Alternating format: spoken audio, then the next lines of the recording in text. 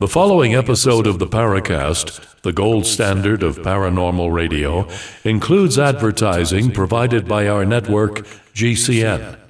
If you'd like to subscribe to an ad-free version of the program, plus the exclusive After the Paracast podcast, please visit www.theparacast.plus. That's P-L-U-S. Once again, that's www.theparacast.plus.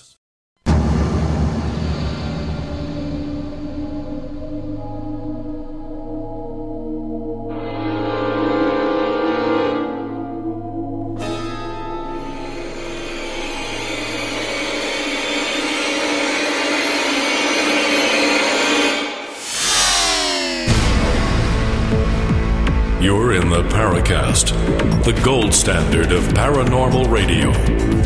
And now, here's Gene Steinberg. Now, for those who saw the announcements of our show this week on the Paracast forums, I will say right now that we're not talking to Brian Young about boxing, except for one aspect, Brian, and that is I once had a conversation many years ago with Muhammad Ali. Love it. Are you jealous yet? I'm very jealous. I only had the pleasure of meeting the champ a couple times, and it was fairly late in the stages of his affliction. This was in the 70s when he was at his prime, and I asked him about his UFO sighting. Yeah, he was very adamant about that. Oh, yeah. So that was the one time, and I got to talk to him courtesy of a friend, or former friend, because he's no longer around, of Tim's and myself, Tim Beckley, who knew Ali. That's how I met the wonderful Tim Swartz, through Mr. UFO himself, Tim Beckley. Ah, yes. Now, looking at your background here, Brian Young, do you ever get into UFO studies, or are you more focused on boxing and Victorian crime? Okay, see, here's the thing. I grew up in the 70s. So I grew up in the greatest era of paranormal research and television series, and in search of, to me, Leonard Nimoy's In Search of, not Star Trek. I know that's going to bother you. You know, all those great documentaries on UFOs and Bigfoot, and I became obsessed with the paranormal as a kid, and then went to work in my late teens, early 20s for the Committee for the Scientific Investigation of Claims of the Paranormal, the original PsyCop. So I went on the other end of it in my early 20s, but always maintained a fascination in all things paranormal and strange. So you worked for the opposition, in other words. I wasn't a field researcher for them. I mean, it was my late teens. I worked in their mailroom. But yes, technically I worked for them. You were one of them. I was, and it was great being one of them because I got to meet people like Carl Sagan and Daniel Cohen and Isaac Asimov. So yeah, working for them was pretty cool. Well, Isaac Asimov, I met him at some sci-fi conventions, and he was so much fun.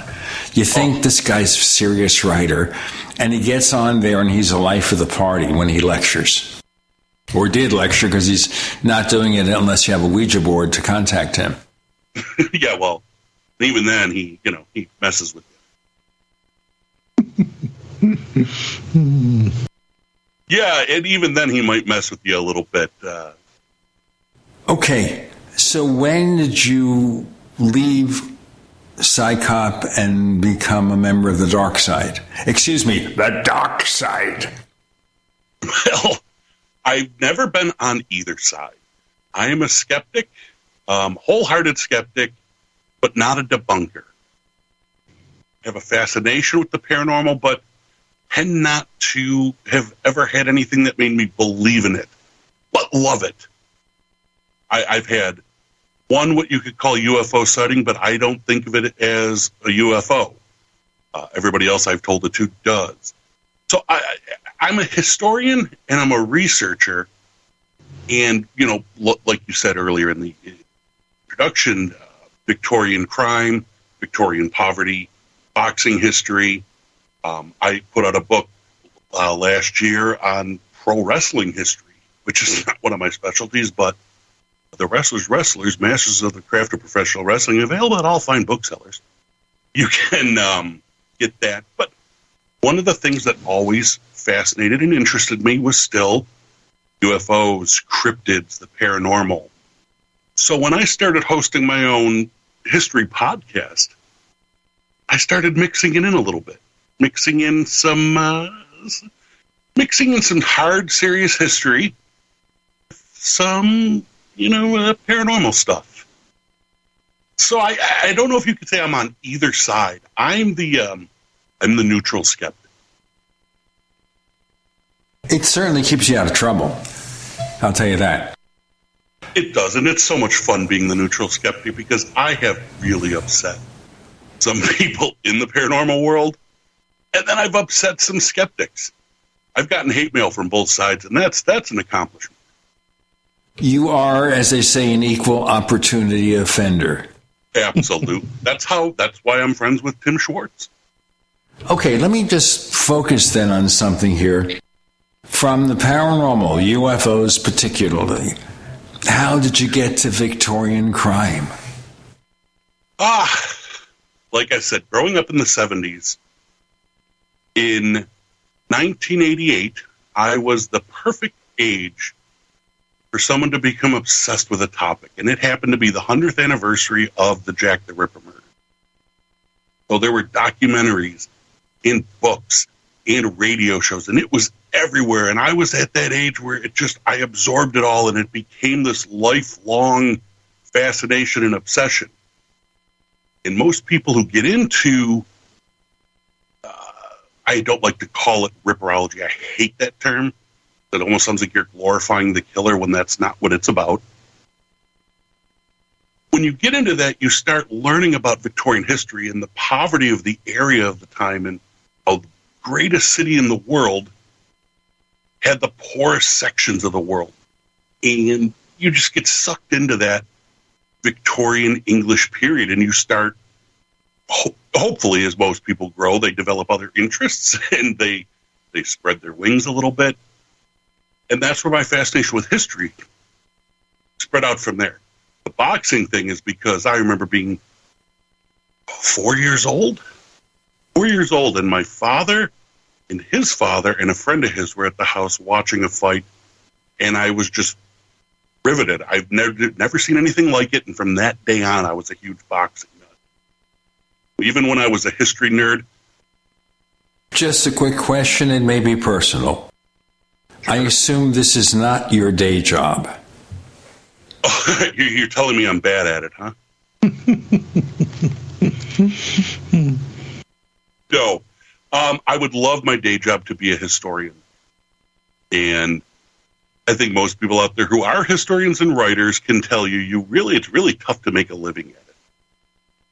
I work a day job, unfortunately, and then I spend all my waking hours doing research and writing and, doing my show. But I have a constant thirst for knowledge. And the paranormal is part of that because it's questions you can't answer. You just don't know. And you can always learn something more about it. You can't just outright deny everything. That's what I hate about the debunkers. A skeptic looks for answers.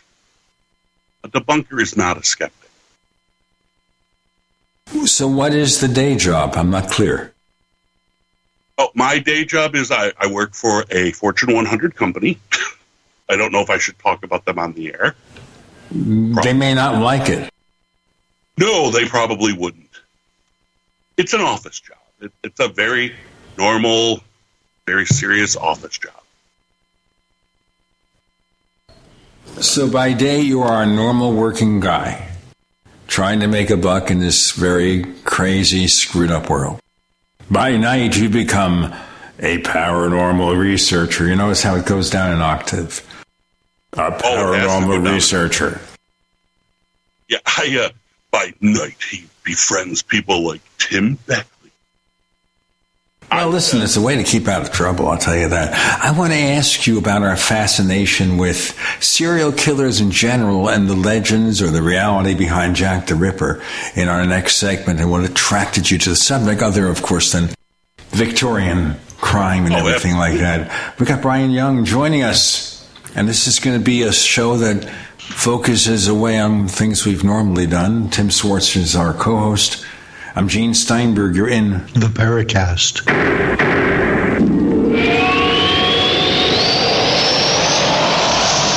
Hey, listeners. I want you to have the entire Paracast experience. So I'd like to tell you about After the Paracast. After the Paracast is an exclusive feature for subscribers to the Paracast Plus. With After the Paracast, you never know what's going to happen next. After the Paracast features color commentary, special interviews, and further conversations with Paracast guests. With Paracast Plus, you can download a very special enhanced version of the Paracast also. We do offer exclusive music, videos, and more features are coming. To get more info about subscribing, please visit theparacast.plus. Once again, theparacast.plus. Prices are just $1.50 a week, less than a cup of coffee at your local convenience store. Check out theparacast.plus to learn more about Paracast Plus. Stock market have you nervous with massive fluctuations? With the impact of inflation and the upcoming midterm elections, it's virtually impossible to guess what will happen next. But with Vantage Point, you won't have to guess. Text MONEY to 813-813 to find out how you can forecast market trend changes with up to 87.4% proven accuracy. That's right, 87.4%. Text the word MONEY to 813-813 and find the consistency and confidence you've been looking for in your trading. Vantage Point's patented technology analyzes huge quantities of global data in seconds. No more guessing when to get in or out of a trade. Text MONEY to 813-813. We'll send you a link to our free live training. Protect your hard-earned capital with Vantage Point. Trading involves financial risk and is not suitable for all investors. Past results do not guarantee future performance. By texting the word demo, you agree to the terms available at VantagePointSoftware.com/terms and consent to receive calls and text using automated technology or pre-recorded voice about offers or info by or on behalf of Vantage Point. Your consent is not a condition of purchase and can be revoked at any time. Message and data rates may apply. Text MONEY to 813-813. Every day we take steps to keep the people we love safe, but some health risks are easy to miss. Ticks hiding in the yard can spread germs, like the ones that cause Lyme disease. Mice searching for food can spread bacteria that makes us sick. Mosquitoes lay eggs in standing water and can spread West Nile virus and more.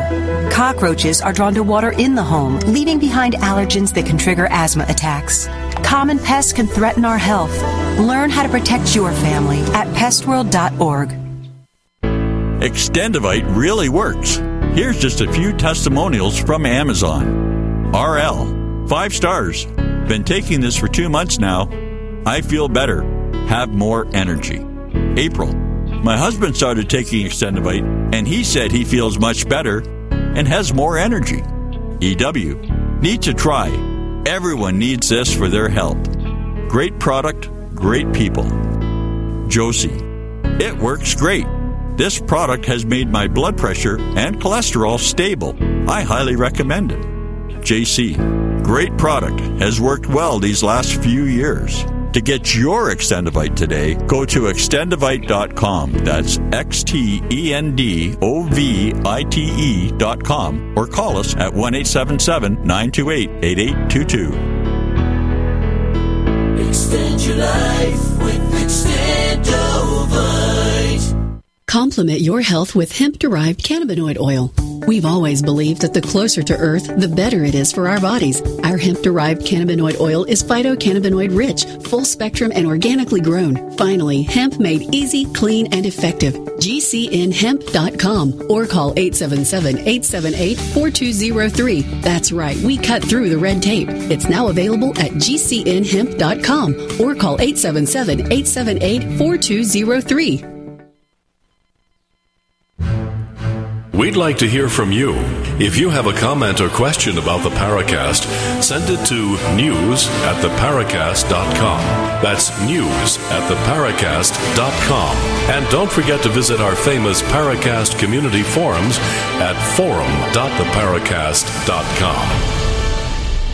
Maybe we should have here Tim do some kind of fake British accent if we're going to cover Victorian crime. But then that accent may be a crime. It's true. Brian Young is our guest, and he, amongst other things, covers boxing, covers the paranormal, covers Victorian crime. We have a fascination in general with serial killers. Is there a reasoning behind that? Well, personally, I blame my mother. And no, my mother was not a serial killer. But my mother was a true crime fan. And I grew up and my mother was always reading true crime books and watching true crime specials on TV. The dark side fascinates people. And serial killers are about as dark side as you can get. There are people who just focus in on all forms of serial killers and will just learn everything about them and become obsessed with them and get into serial killer culture. In fact, there's a great filmmaker, John Bukowski, out of Chicago, who's made several documentaries about historical serial killers, and he did a TV series called Serial Killer Culture, which talks about people's obsessions and fascination. To me, it's the unsolved crimes that fascinate me. I think it's the researcher in me that wants to find the answers to these riddles, which I think is what a lot of paranormal researchers are into. They want answers that we don't know. So for me, I am far more interested in a crime like the Jack the Ripper killings than I am about Ted Bundy or John Wayne Gacy or people that were contemporaries that, I remember them getting arrested or Jeffrey Dahmer. To me, it's the mystery. It's the riddle. It's who was this? Why did it happen? So personally, that's my reason for being interested in the topic. As far as other people, look, the dark side of life is appealing. And we're fascinated by what scares us. That's why horror movies are such a big deal in society and always have been. Now, when it comes to horror movies, just as our listeners know, I prefer the ones with atmosphere rather than trying to gross you out with blood and gore. So the old Universal films. I mean, people were frightened in those days over Dracula, which is so tame by comparison, but you know what's going to happen. You can see in your mind's eye what's going to happen, but you never see it on the screen. And the same thing is true with Frankenstein's monster. The Wolfman, you did see him take a bite out of people. You just didn't see all the gore. And that's the thing. They were atmospheric. Your mind had to think. I love old horror radio drama. I'm a big radio drama fan. Old radio shows, not just dramas, but detective shows, crime shows, horror anthologies. I love them because you become the director. Your brain fills in all those gaps and details. And you're right, movies that just throw everything at you, they might be fun to watch while eating popcorn and laugh, but, you forget about them. Remember, radio is the theater of the mind, and it is. That's not the main reason why we don't have a video version of this show. The main reason is that I have a face for radio, so it suits me. I do, too. Isn't it wonderful? My podcast is audio only, even though I have the video capability, because no one wants to look at this mug. Well, your mother does, I assume. Yeah, but remember, she's a true crime fan. Okay. Let's go to Jack the Ripper. Was there really a Jack the Ripper, or was that all stuff of fiction? I believe there was a Jack the Ripper. I understand the theories that there wasn't. A lot of people believe it was the media made it up. Well, the media made up Jack the Ripper. I don't believe there was a letter written claiming to be from Jack the Ripper to the press. I believe, pretty innovative journalists made that up because it's a name that stuck with us over 100 years. Pretty intelligent, pretty brilliant. But yes, I do believe there was a killer in the East End of London in 1888, in the autumn of 1888, who I believe is responsible for the death of at least 4 people, possibly up to 7. Most people assume there were 5 that are called the canonical 5. They're the ones most people agree on. I agree on 4 of them.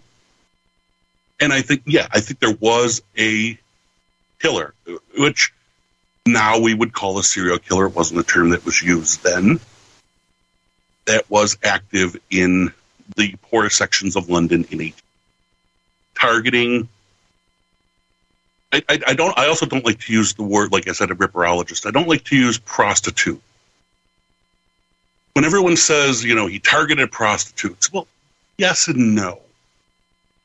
In your mind, when you hear the term prostitute, you think of a professional, a lady of the evening, someone who does this for a living. These were not professional prostitutes. These were people that were so poor and destitute that they were selling themselves so they could pay rent money for the night or so they could eat. The conditions were so terrible, most of them were alcoholics. They'd make money and spend it on booze and then have to go back out for pennies so they could have a bed at night or something to eat. So I don't like to refer to them as prostitutes. It gives the wrong impression. They really were these very unfortunate women who were in a terrible situation, and it made Jack's work easy.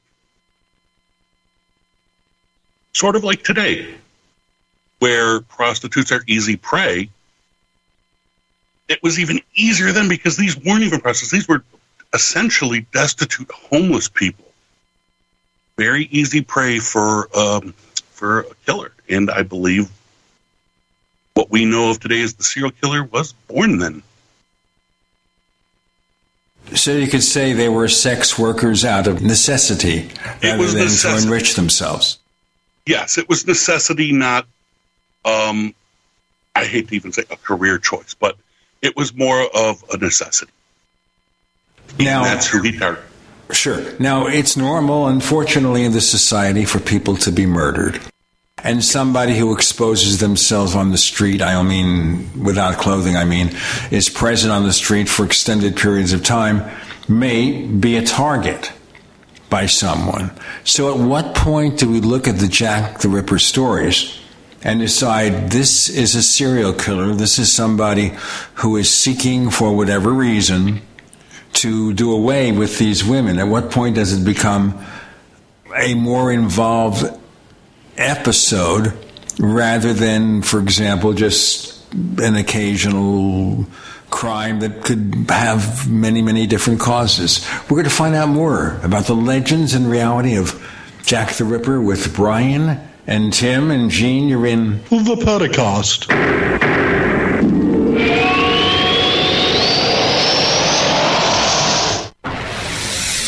You are listening to GCN. Visit GCNlive.com today. First, we decide where we want to go. Then we need to know the best way to get there. Hi, my name's Adam Barada. I'm the owner of Advantage Gold. We're the highest rated precious metals firm in the country. We teach people how to own physical gold and silver. Now, we've won the Best of TrustLink Award 4 years in a row because we educate our clients on how to buy gold and silver the right way.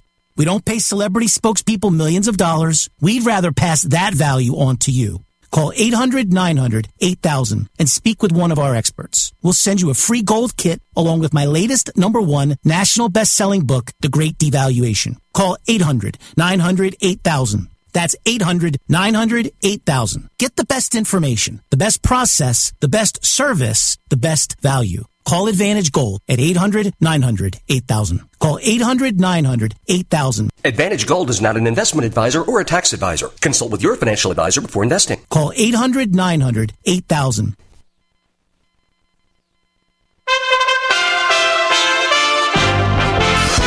USA Radio News. Police in Chesapeake, Virginia released the note written by Andre Bing sometime before he fatally shot 6 people at the Walmart where he worked before turning the gun on himself. The gun used during the Tuesday night incident was purchased legally. Adobe says $9.12 billion was spent online during Black Friday, setting a new record. Sales were up overall on the first day of the holiday shopping season.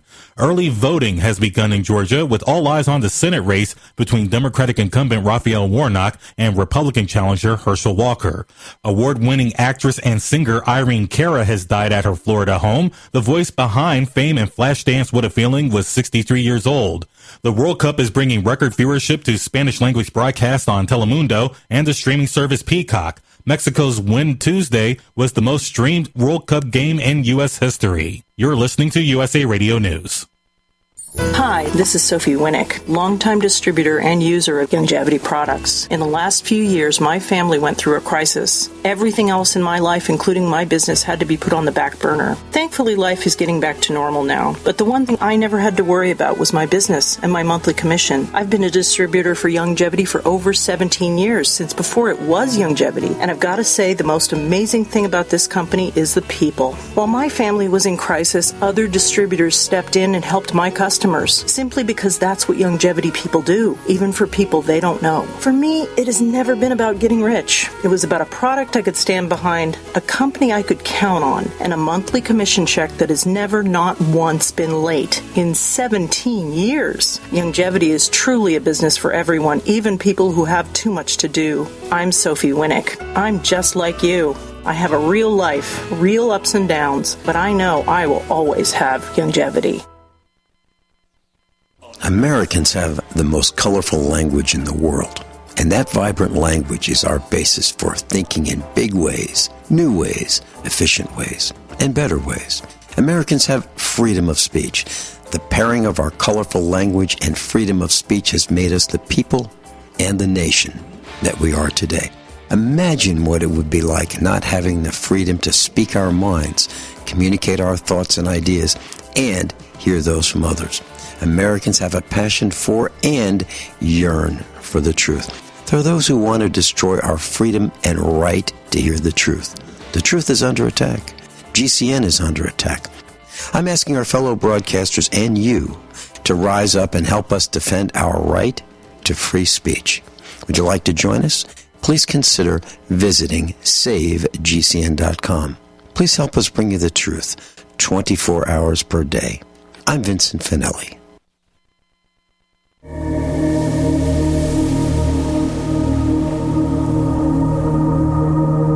Hi, this is Tracy Torme, screenwriter, producer. You're listening to Paracast, the gold standard of paranormal radio.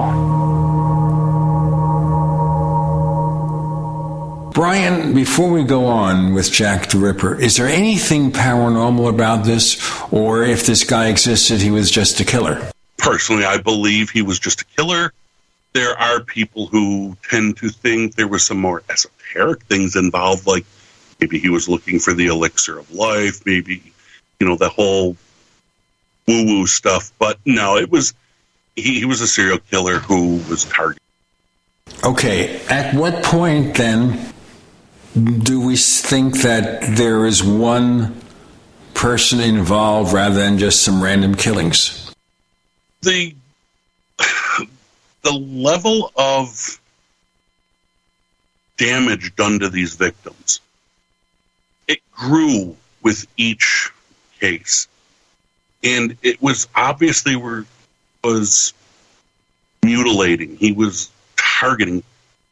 A lot of people throughout history were claiming they were sex crimes, but I don't think they were, because it wasn't a targeted sex crime. It was almost more of a trophy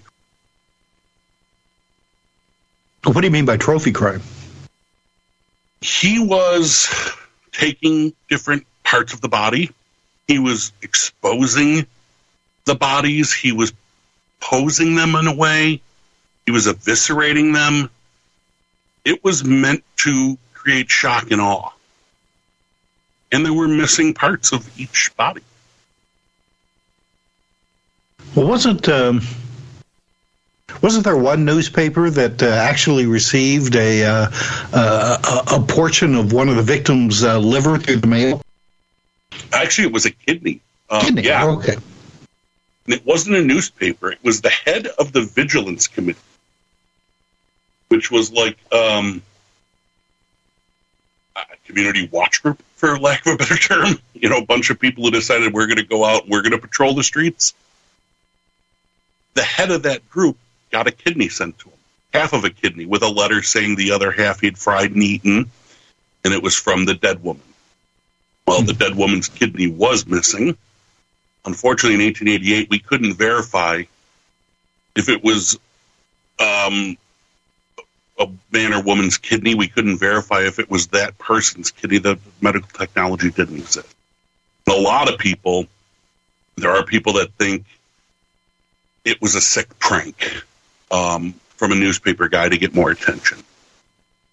If any of the correspondence and letters were legit, that's probably the one. Because, there was a kidney attached, and wouldn't be too surprising that a guy who was killing people like this may have eaten part of it. Well, yeah, I mean, you wouldn't expect just anybody to be, posting parts of kidneys.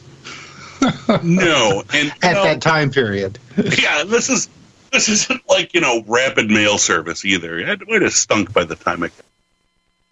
But there was half of a human kidney sent in a package to George Lusk. Was that was the one that was it started to hell from Mr. Lusk hell to Mr. Lusk? Yes. Yes, from hell. And there were other letters that were sent to other people, the reporters. I think that actually the writer called himself Jack the Ripper. But I know that as time has gone by, there's been doubt cast that these were legitimate, from the actual source. Yeah, there were hundreds, actually. There was a phenomenal book that was put out a few years back. It's a coffee table book, huge book, filled with reprints of hundreds of these letters that were sent. Most people assume none of them were legitimate. If there was, it was probably the From Hell letter. And what was it about these cases? Now, murder in London at that time was nothing new. What was it about these cases that really garnered all of the attention? And I'm sure that multiple murders, possibly by one individual, wasn't anything new either. I'm so glad you asked that question. Because it was, think of the time, it was 1888. The newspaper boom was happening. The masses were getting information in several languages. London was the largest city in the world with a huge influx of foreigners. There was mass panic that these foreigners were going to come. Sound familiar, people? These foreigners are going to come to your home and they're going to start killing and raping and murdering, and it's going to be terrible. And lo and behold, all of a sudden, now, the fact that this was a high crime, high poverty area is a little bit misleading when you think about murder, because there weren't that many murders, especially that were this violent. So all of a sudden, media massively report. It becomes, like we have today, a 24-hour news cycle. You're just inundated with it. The public is told about it. Newspapers around the world are picking this up and writing about it because, hey, there's this thing called the Telegraph. And the United States is printing articles about Jack the Ripper the day after the killings happen.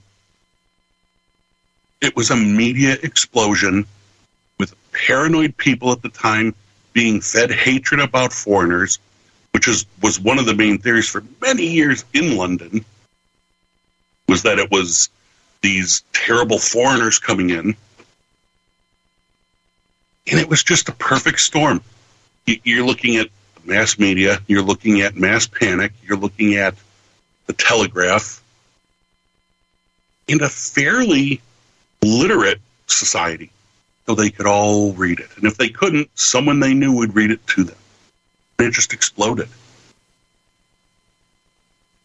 So what was the first case that you can safely assume could be attributed to Jack?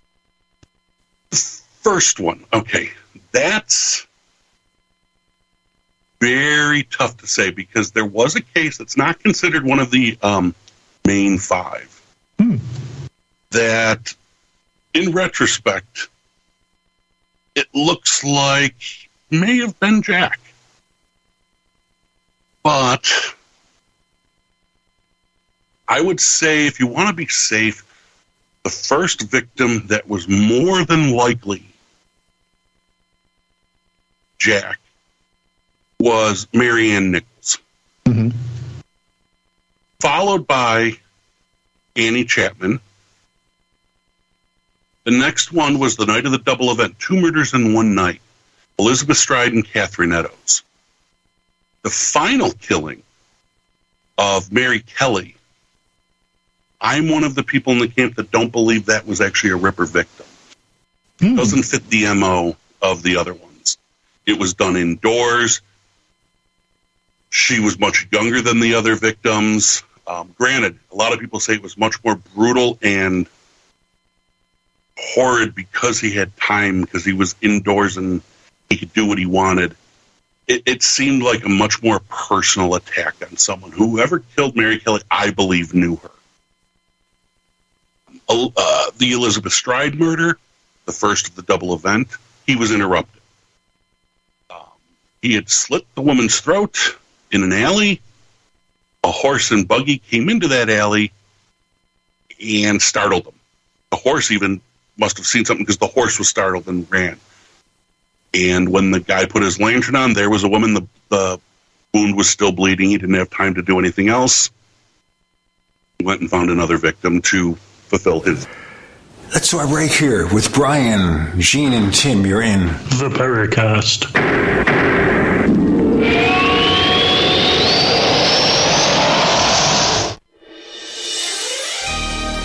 Thank you for listening to GCN. Be sure to visit GCNlive.com today. Do you need a website? Well, you can get a great deal on hosting services with Namecheap's legendary coupon code. They're offering substantial hosting discounts on shared hosting, business hosting, VPS hosting, reseller hosting, and even dedicated servers. Namecheap is preferred by millions. It's backed by a money-back guarantee. Use the coupon code LEGENDARY to cash in on the special deal at Namecheap.com, Namecheap.com. First came Attack of the Rockoids, and it was a critically acclaimed success. And now there's The Coming of the Protectors. A former military intelligence man is contacted by a space woman in a dream that turns out to be a nightmare because evil forces on her distant planet are planning to conquer the Earth. This is gripping science fiction of the classic kind. Attack of the Rockoids and The Coming of the Protectors. Find out more at rockoids.com. That's Rockoids, ROCKOIDS.com. Silver has always been nature's very own antibiotic, and only one system allows you to generate an endless supply of natural silver solutions. SilverLungs.com. You'll find no wild claims or pseudoscience, just a lifetime of nano-sized pure silver solutions. The Silver Lungs generator allows you to make your own, so stop paying for silver solutions. The unique lung delivery system targets respiratory infections where other silver solutions simply cannot reach. See the Silver Lungs generator and lung delivery system at SilverLungs.com. That's SilverLungs.com. Frustrated trying to get business capital? Want to take the slow process and rejection out of the equation? GCNloans.com removes the slow, irritating approval process. Instead, get quick, simple funding. Powered by David Allen Capital, 80% of our pre-qualified clients are approved in days. Pre-qualify at GCNloans.com and get your money this week. It's that easy. GCNloans.com. That's GCNloans.com.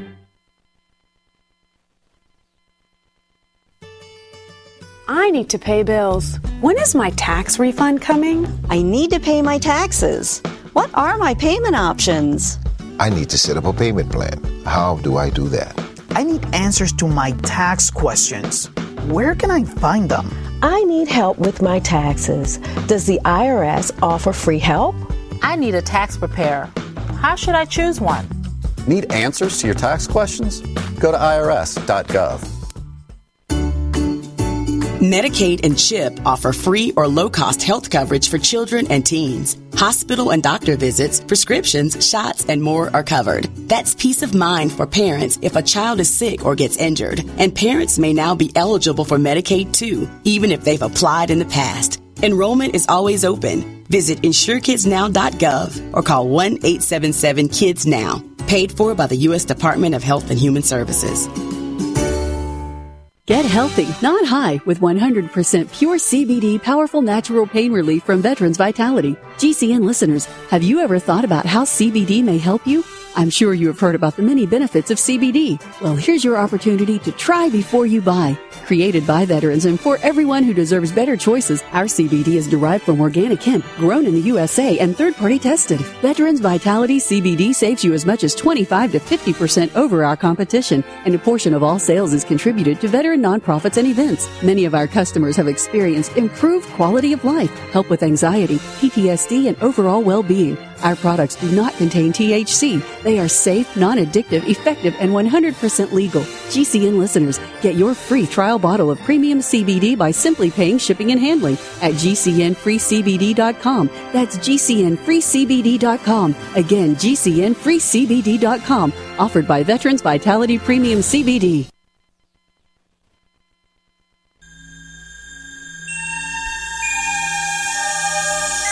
This is Jacques Vallée. You're listening to the Paracast, the gold standard of paranormal radio.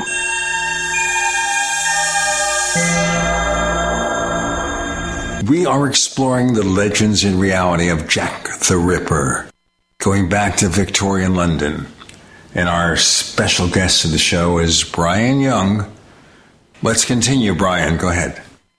Sure. Where do you want me to pick up? You tell me. You ask me a question. No, finish up about the. You were talking about the interrupted crime. That one's gotten a lot of attention because not only was that one interrupted, but then somebody else was killed then later on that evening. Yes, later on that evening, Catherine Eddowes was killed. And the interesting thing is that Catherine Eddowes was actually killed in the city of London proper. So, that murder, he jumped into a different police force. So, all the murders up to that point, including Elizabeth Stride, were the jurisdiction of the Metropolitan Police. Catherine Eddowes murdered under the jurisdiction of the City of London Police. Further complicating things, because to this day, when two police forces are working together, things get askew and they don't work well together. But that's the moment, I think, that night with the two was when people started putting together, this is one person. This is a serial killer. That's when the sensationalism started. That's when the legends and lore, and I'm sure that's when parents started telling kids all over the world, don't go out at night, Jack the Ripper will get you. It's when the legend was born, and it's stayed with us ever since then. All right, I want to backtrack really quick. You had mentioned that there was a case that's not part of the canon. There's a few. When I asked about what could have been the first one, what was that case? I'm interested in that one. That was the case of a woman who was attacked and was brutalized, went to the hospital, actually survived that night, but died of her wounds later. So it's tough to say. She didn't really give any information. It was brutal. It fit with the crimes, but she didn't die until later, which doesn't fit with the MO of this killer, but it was his first attempt and she got away. Most people who know serial killers, they tend to get worse. They learn from their mistakes. Which is why I think a lot of people still think that last case that you would refer to, where the woman was basically taken apart piece by piece in the room, is what was a Jack the Ripper case, and there are photographs. Horrible. I don't recommend anybody look them up. Oh yeah, but I mean, it's amazing that in 1888 that there were photographs taken of this killing, and it's very very unique with everything else that had been going on, with the Ripper killings. And that's another thing that led to the fascination in this case. You're talking about the early days of photography. Mm-hmm. You have mortuary photos of the victims. You have crime scene photographs. This had never happened to the public before. We have never seen these things. Granted, they weren't made public at the time, but all the new technology added to these legends and lore. Like I said, I don't believe Mary Kelly was a Ripper. I mean, he very well could have been. I don't claim to be the world's expert. Nobody is, because we'll never know the answer. Actually, I take that back. There is one way we will find out for sure who Jack the Ripper was. Time travel. The only way. When we get that time machine invented, we'll figure it out. Well, over the years, okay, you've had all these different, researchers and authors. Everyone has a different idea on the identity of Jack the Ripper. I mean, what are the chances that he was somebody that nobody has ever considered, and he's just disappeared into history? The unknown local. That's a very popular candidate. It makes sense if you think about it. What are the odds that it just happens to be someone famous enough that we know? Right. There are hundreds of suspects over the years. Books have been written about several of them. Several that we can just completely and totally erase from the suspect list. They're just insane theories. For instance, did you know there is a theory that the Jack the Ripper was Joseph Merrick, the Elephant Man? No, I hadn't heard that one. And ironically, this is wonderful. Ironically, he is a much better suspect than 90% of the other suspects ever mentioned, because he was there at that time in that neighborhood. Right across the street in the London hospital. Oh my gosh. He was there. He was there in 1888. So he fits the profile better than a lot of suspects because he was there. For instance, Prince Eddie. A lot of people love the royal conspiracy because it's such a sexy conspiracy. The royals were involved and the Queen covered it. Except he wasn't in the country for most of the killings. And he has an alibi for the other ones. Yes, he's off the list, folks. What about the ideas that the person doing it appeared to have medical training? There's a lot of infighting. I'm sure in the paranormal world, you know what infighting is like between different fractions. No, not at all. No. Well, the Ripper world is exactly the same way. It's all infighting. How can you say there is infighting in the UFO field? When has there ever not been infighting? I mean, infighting is our middle name in this field. Although it does help us progress, doesn't it? Because we all want to prove the other one's wrong. But there's a lot of people who say, yes, there was anatomical knowledge. Other people say, no, he was literally a ripper. He was just ripping and cutting. Look, let's think about this logically. And like I said, I'm a skeptic, remember. I'm the first one to deny things if there's no evidence. He was removing organs from people within the matter of a few minutes in pitch blackness. There are no street lights. I mean, very minimal street lights. The streetlights that were there at the time were terrible. Yet he was able to get the organs he wanted and eviscerate these people and do things to the bodies.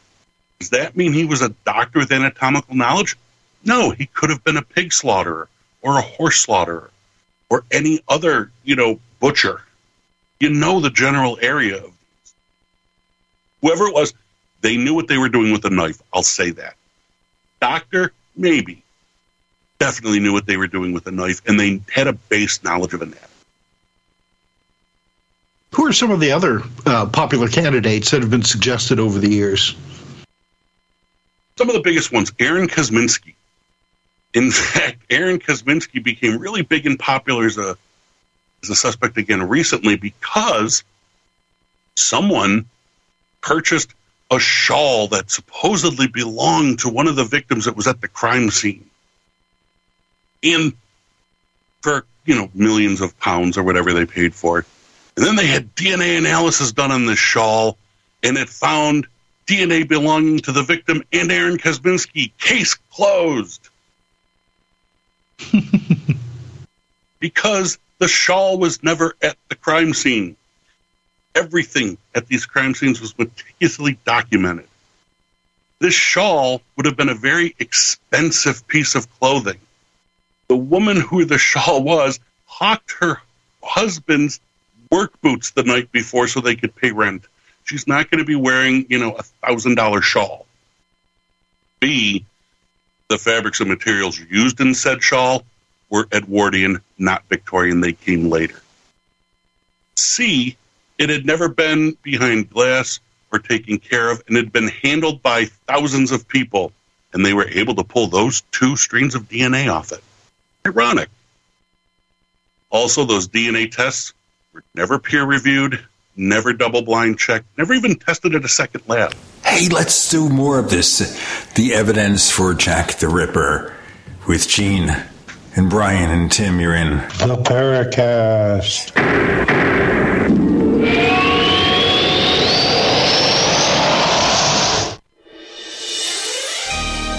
Thank you for listening to GCN.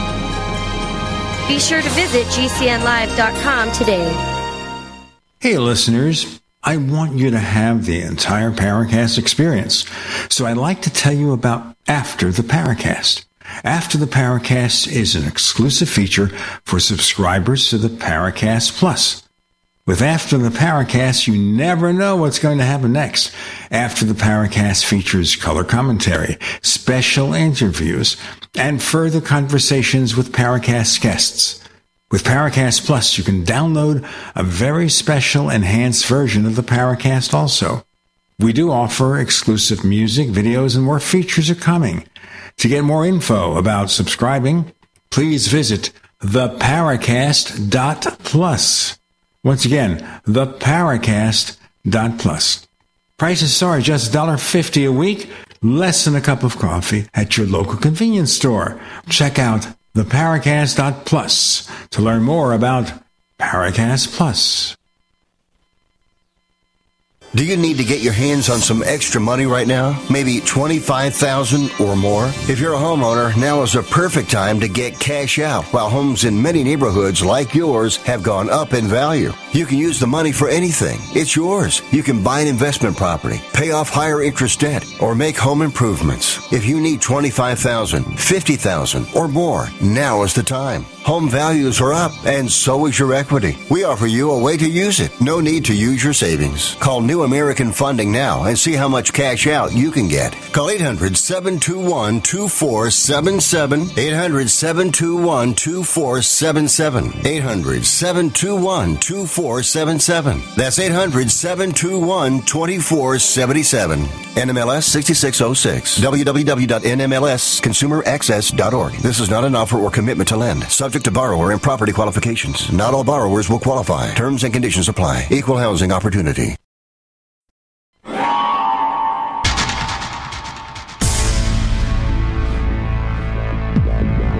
Welcome back to the Paracast, the gold standard of paranormal radio.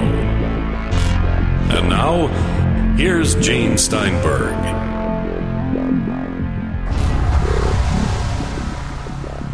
The evidence for Jack the Ripper, being discussed by Brian Young, who is taking his time to learn the facts behind the legend. Go ahead, please. Yeah, I was talking about this mysterious shawl with the DNA of Aaron Kosminski. Sure, you can pull up anything you want without a peer-reviewed test or without double-checking your results. I'm not saying they're lying. I'm just saying the media might have reported on things that weren't complete. Go figure. When's that ever happened? Other great prominent suspects. Montague John Druitt, who was a barrister and a teacher, who family claimed he was the Ripper after he had killed himself. The problem is, he was a cricketer who was out of town on some of the events. And the reason his family may have believed he was the Ripper is because they may have also believed he was what at the time was called of deviant mind, euphemism for gay. And if someone was a homosexual, obviously they were capable of committing a murder in Victorian mindsets. So nothing about Druitt makes sense. Other than, the family said, we think he might have done it because he was obviously sick enough.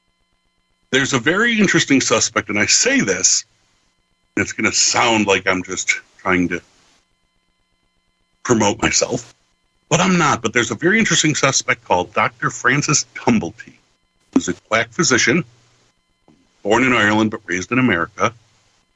He's an Indian herb doctor. He claimed at different points in his life to be of nobility. He claimed to be the son of a prominent doctor. He claimed to be a surgeon. He claimed to be the surgeon for Abraham Lincoln. He rode his horse into the Lincoln inauguration parade once. A very crazy character. He also was very twisted, sick man. We have evidence he had threatened people by saying you should be disemboweled like the whores. He was known to hold knives to people's throats. He was in London with an office during all of the killings. He was arrested on gross indecency and skipped bail right after the last killing to come back to New York. Scotland Yard sent detectives following him. Gross indecency was basically a sodomy charge. I don't think Scotland Yard's going to spend the money to send 2 detectives to watch him overseas and chase him down over a sodomy charge. He remained a suspect. 3 top Scotland Yard officials had named him as a top suspect. He, by all evidence, was starting to suffer from tertiary syphilis at the time, going mad, getting crazier and more wild and reckless. He had an absolute hatred of women. And there's about 100 other things that make him a very, very likely suspect. Do I think that means he was Jack the Ripper? No idea. I think he's the likely suspect. I think he was there. He makes sense. He fits the profile. But I will never say with 100% accuracy it was him because we have no way of knowing for sure. I did assist in the research on 2 books about Tumblety, and there's a 3rd in the works. If you'd like, after the show's over, I can give you the detail of that author, maybe get him on to do an entire episode on Tumblety, because he's worth an entire episode, believe me. I just scratched the surface. He was also arrested in the conspiracy of the Lincoln assassination, by the way, as if the story doesn't get more interesting. Oh, yeah, he was friends with John Wilkes Booth, too. Hung out with him in Buffalo, New York. Would you like more? There's so much on Tumblety. He's such a great character. He's an interesting character, isn't he? He is. I suggest you guys reach out. I'll get you the information for Michael Hawley, probably the leading Tumblety expert in the world. I think he knows more about Tumblety than Tumblety's family did, and that's scary. Out of everybody that was looked into, did Scotland Yard ever have a favorite? different people at Scotland Yard had different favorites. Mm-hmm. There was one Scotland Yard official who actually had said Kosminski. Do we know if he meant Aaron Kosminski? No. But he also claimed that Kosminski was gone, arrested. The only Kosminski, then the reason we think Aaron Kosminski is because the only Kosminski we could find who was put in an asylum at that point was this Polish barber named Aaron, who apparently was relatively calm. His worst bit of madness was he, heard voices that were able to eat food out of the gutter. Doesn't necessarily make you a serial killer. But I think Tumblety was considered a very likely suspect by some. And then there were some others that were considered suspects, again, because of the time. We didn't have profiling. We didn't know as much about human behavior. There were people who were being arrested for crimes such as this because they were homosexual. Right. Because if you're deviant enough to be a homosexual, you're deviant enough to hack people up. And that's disgraceful. And I'm so glad we've advanced beyond that thinking. Unfortunately, we don't know for sure who they all agree on, and a lot of the records were destroyed. Mm-hmm. There was one suspect, and I'm not going to be. I can't remember the name or anything like that, but it was somebody who had immigrated, I think, to the United States, and then was for other reasons was sent to the gallows. And this just could be an anecdotal story. As the floor went out from underneath him, he started to yell, "I'm Jack the..." I'm Jack the Ripper as they were hanging him, yeah. Could be urban legend. They have said that, but no. There's so many wild theories. Sadly, we'll never know. We'll just never know for sure, unless we get that time machine, like I said. So get your DeLorean out of the garage. We gotta get back to 1888.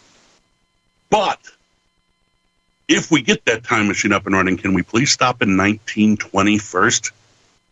That's something I've been fascinated about. Oh, okay. What happened in 1920? In 1920, in my beloved hometown area, which is I'm from the greater Western New York area, okay. Buffalo, Tonawanda area in North Tonawanda, New York. And just as we're doing this show, they're now under about 2 or 3 miles of snow.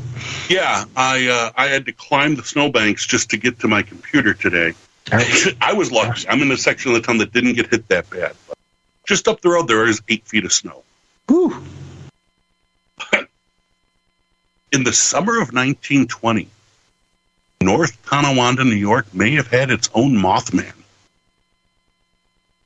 Really? Yeah, believe it or not, as Ripley would say. Okay, now I don't think I've ever heard this story before. It's not very well known. I stumbled upon this. There's a local historian and paranormal researcher in the Buffalo area named Mason Winfield. I recommend people to pick up his books, watch his stuff on YouTube. He's a really fun paranormal historian.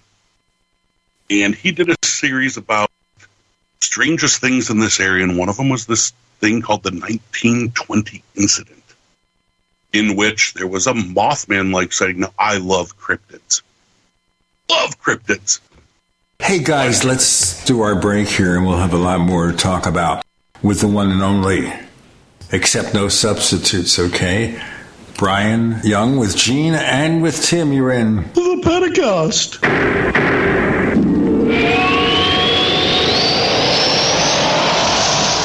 Hey, listeners. I want you to have the entire Paracast experience.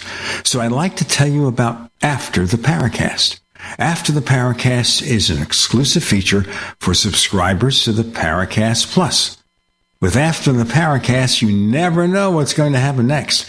After the Paracast features color commentary, special interviews, and further conversations with Paracast guests.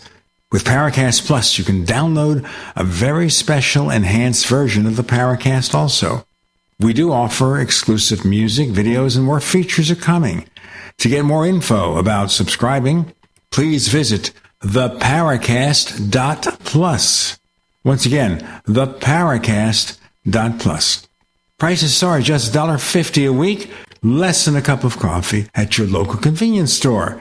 Check out theparacast.plus to learn more about Paracast Plus. I had thought my bowel and related organs were working well enough. I used an herbal laxative and magnesium sulfate about once a week when my bowels had a day when they went on vacation. After the second day of using Green Meadow Way, I discovered that I was in denial about my bowel functioning. I now have 2 to 3 easy, comfortable, and healthy bowel movements a day. The same is true for my children, ages 8, 13, and 15, all of which admitted to having significantly improved bowel function when asked. On a Google keyword search, the words constipation, stool softener, and laxative combined are searched up to 3 million times per month. Constipation is a silent epidemic in America, and most people are either in denial or do not want to admit to it. Over the years, Green Meadow Way has helped several other people have their bowels move again in an optimal manner. For the feeling of a clean intestinal tract and flat abdomen, see if Green Meadow Way can help you. Call 888-988-3325. That's 888-988-3325. Or visit bestwayprotein.net. That's bestwayprotein.net.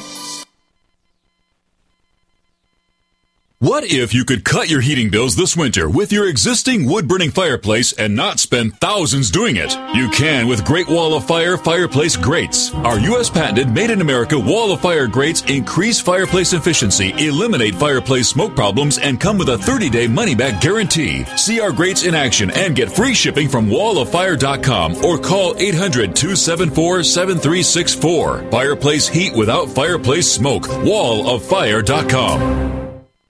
Extendivite testimonials on Amazon are very informative. Here's just a few. Amazon customer. 5 stars. Honestly, this stuff works. Nick. Easy to take capsules. For those who can't handle the liquid drops, easy to take Extendivite capsules do the same job. Karoka Fam. Works great. Like Extendivite very much. Seems to work as advertised. Thanks. Arlene. 5 stars. Love this product, Extendivite. Terry W. 5 stars. Can't say enough. Great product. Freya. 5 stars. I just ordered another. To get your Extendivite today, go to extendivite.com. That's XTENDOVITE.com or call us at 1-877-928-8822. Extend your life with Extendovite. GCN's policy is open forum, avoiding censorship. Defense costs for words spoken outside of our control supersede the ability to deliver voices to this important talk platform. The First Amendment is the foundation of our core values. Cancel culture is silencing voices regardless of perspective. Freedom to speak is in the balance. Support the legitimacy of speech itself. Consider donating to SaveGCN.com. That's SaveGCN.com. We'd like to hear from you. If you have a comment or question about the Paracast, send it to news@theparacast.com. That's news@theparacast.com. And don't forget to visit our famous Paracast community forums at forum.theparacast.com. Taking it seriously, looking at the ins and the outs of the infamous Jack the Ripper case, which turns out, Brian says, to be real. Now, to this day, we have theories, but to this day, do we know who did the deed? Really? No. And we never will, unless we get that time machine. Yeah, but that way, you've got all these books that can be written where everybody's, trying to prove their point on their own favorite. Exactly. We have a mystery that will be ongoing as long as time goes on, because sadly, physical evidence is all gone. There's no DNA evidence. There's everything that we pretty much think we have, that we could find about it, we have. Unless in someone's attic we find it, something someone wrote that says, hey, I killed these people at this time, and they give details, it's not going to happen. They thought that happened with a diary that was found several years ago, but other people believe that was a hoax too. So sadly, we'll never know for sure. We can have strong speculation, but we'll never know. So beware anybody who ever says case closed. I think, was that the diary that the author, who's it, Patricia Cornwell? Well, no, Patricia Cornwell, had a very interesting theory about the artist Walter Sickert. That's it. That's the one. Being the killer.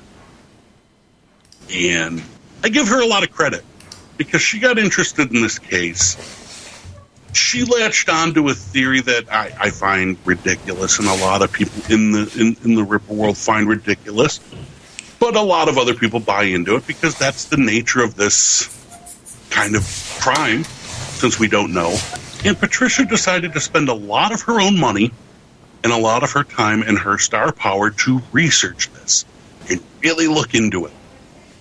And she got blasted by the Ripper community. They hated her. She is persona non grata, and I never understood that because all she wanted to do was try to find the answer, which is all we were ever trying to do. She was just a lot more famous and more rich than all of us. I think jealousy had a lot to do with that. I think it was because she was an outsider coming in, into already established territory. Welcome. That's what I say. Give me a fresh set of eyes. I believe it. I want the truth. I want to know what happened. If you want to give me a fresh set of eyes, I welcome it. Well, that's just it, though. I mean, she did a lot of really good work, though I think that, she had already come to a conclusion, and that's the problem. Yes. And was trying to, find the evidence to support that conclusion rather than, going into it with an open mind. And, a lot of people don't realize that when she put out her second edition, she corrected a lot of her mistakes in it. And what she did, and a lot of people, you kind of have to be on the inside of this world to know, she went out and sought out two of the most knowledgeable people in the world on this case and asked them to come on and help her correct her mistakes. She put on her big girl pants. She admitted where she was wrong, and she went and got the best. And I admire that. People don't want to give her credit for that. People hate me in that community too, so that's okay. No, but see, that's the earmarks of a good researcher, though, is somebody willing to own up to their mistakes and try to correct them, and continue on. How many people who have lambasted her actually went to the trouble to read that second book? None. And you right. And, you mentioned something earlier, Tim, that was the problem with her initial book and her theory was that she went in with a theory and worked backwards to connect the dots outwardly. You can't do history like that because you're going to make excuses for things that don't necessarily line up. You're going to, and most people are guilty of that. They want something to be so true that they'll forgive that. Oh, it doesn't really add up, but we'll go with it because 2 and 2 can be 3, right? So that's the problem with working backwards. Question I have as we explore the possibilities of this is that we can't even agree on what happened yesterday. Check the news. We can't agree on what happened yesterday. There'll be different versions from different news sources. So now we're looking at something that happened, 125, 130 years ago, whatever it was, and we're trying to find the real facts behind it. How is that going to be possible?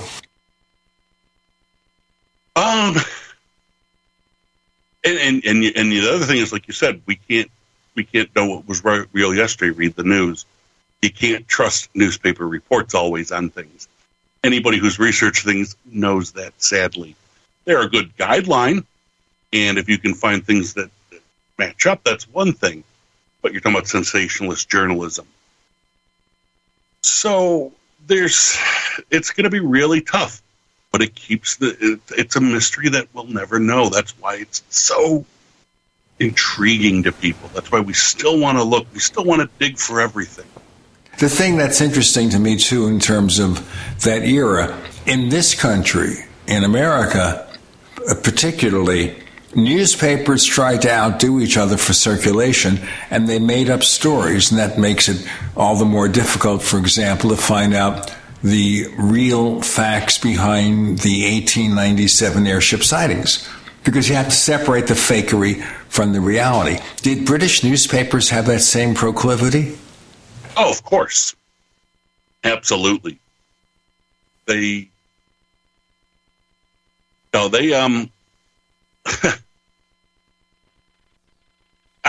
think that's the one constant. Sensational journalists tend to be the same. Because it's a business. They're selling a newspaper. I'll tell you something funny I learned through my research of that time. In London in 1888, people were fascinated with the American West, the Wild West. And they had these Wild West shows, and they would write these newspaper articles about these Wild West shows coming straight from the American West, and this is what they do for entertainment in there.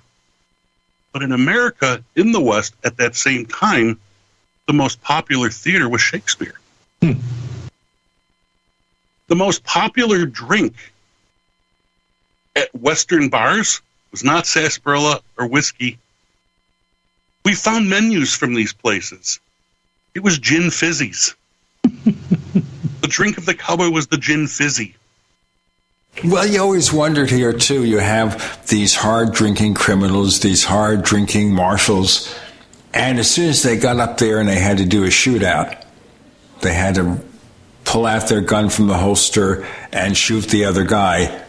They were perfect. Clint Eastwood never missed anyone. He was always perfect. Never missed a shot. The guy was so perfect. But he also drank things in the course of it. But then, listen, we've got Brian and Gene and Tim. You're in the Paracast.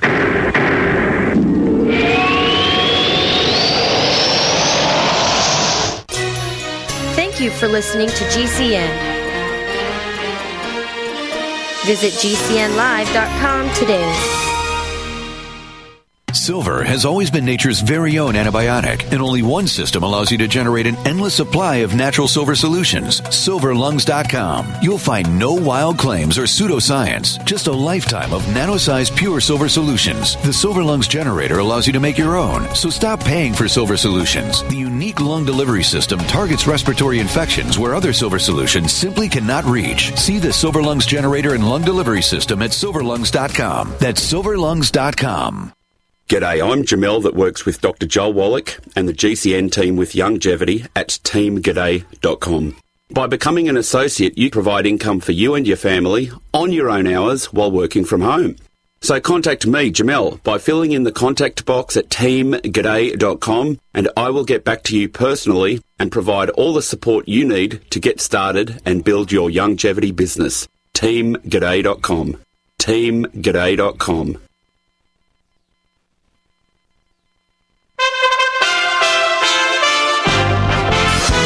USA Radio News. Huawei and ZTE are no longer allowed to sell communications equipment in the United States. The FCC voted unanimously to approve the new rule. It's also restricting the use of some China-made video surveillance equipment. Police in Chesapeake, Virginia released a so-called death note written by the gunman Andre Bing sometime before he fatally shot 6 people at the Walmart where he worked as a supervisor before turning the gun on himself. The gun used during the Tuesday night incident was purchased legally. Adobe says $9.12 billion was spent online during Black Friday. The analytics company says expect more money to be spent over the course of this weekend.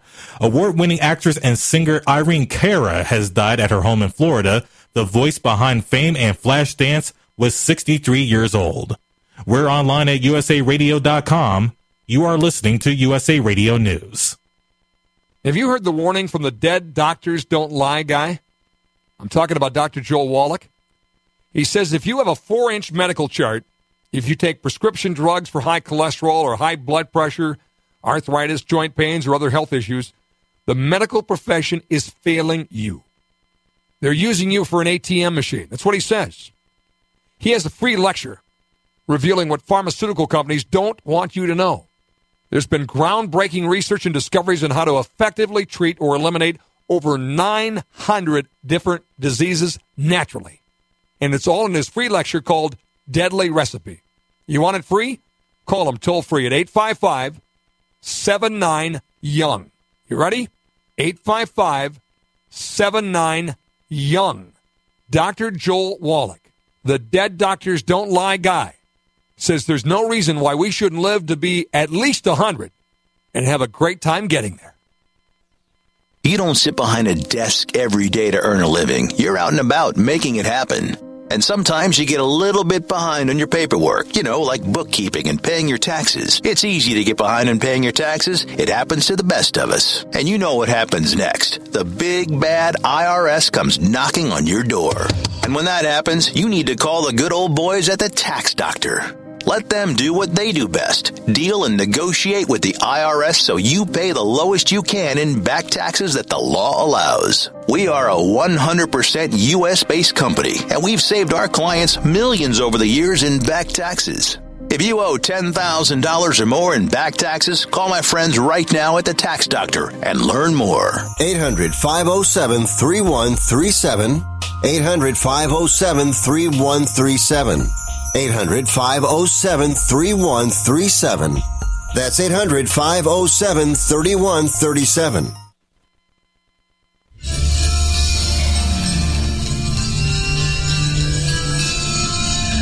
Hi, this is Bryce Abel. I'm the producer of Dark Skies, the co-author of AD After Disclosure, and you are listening to the Paracast, the gold standard of paranormal radio.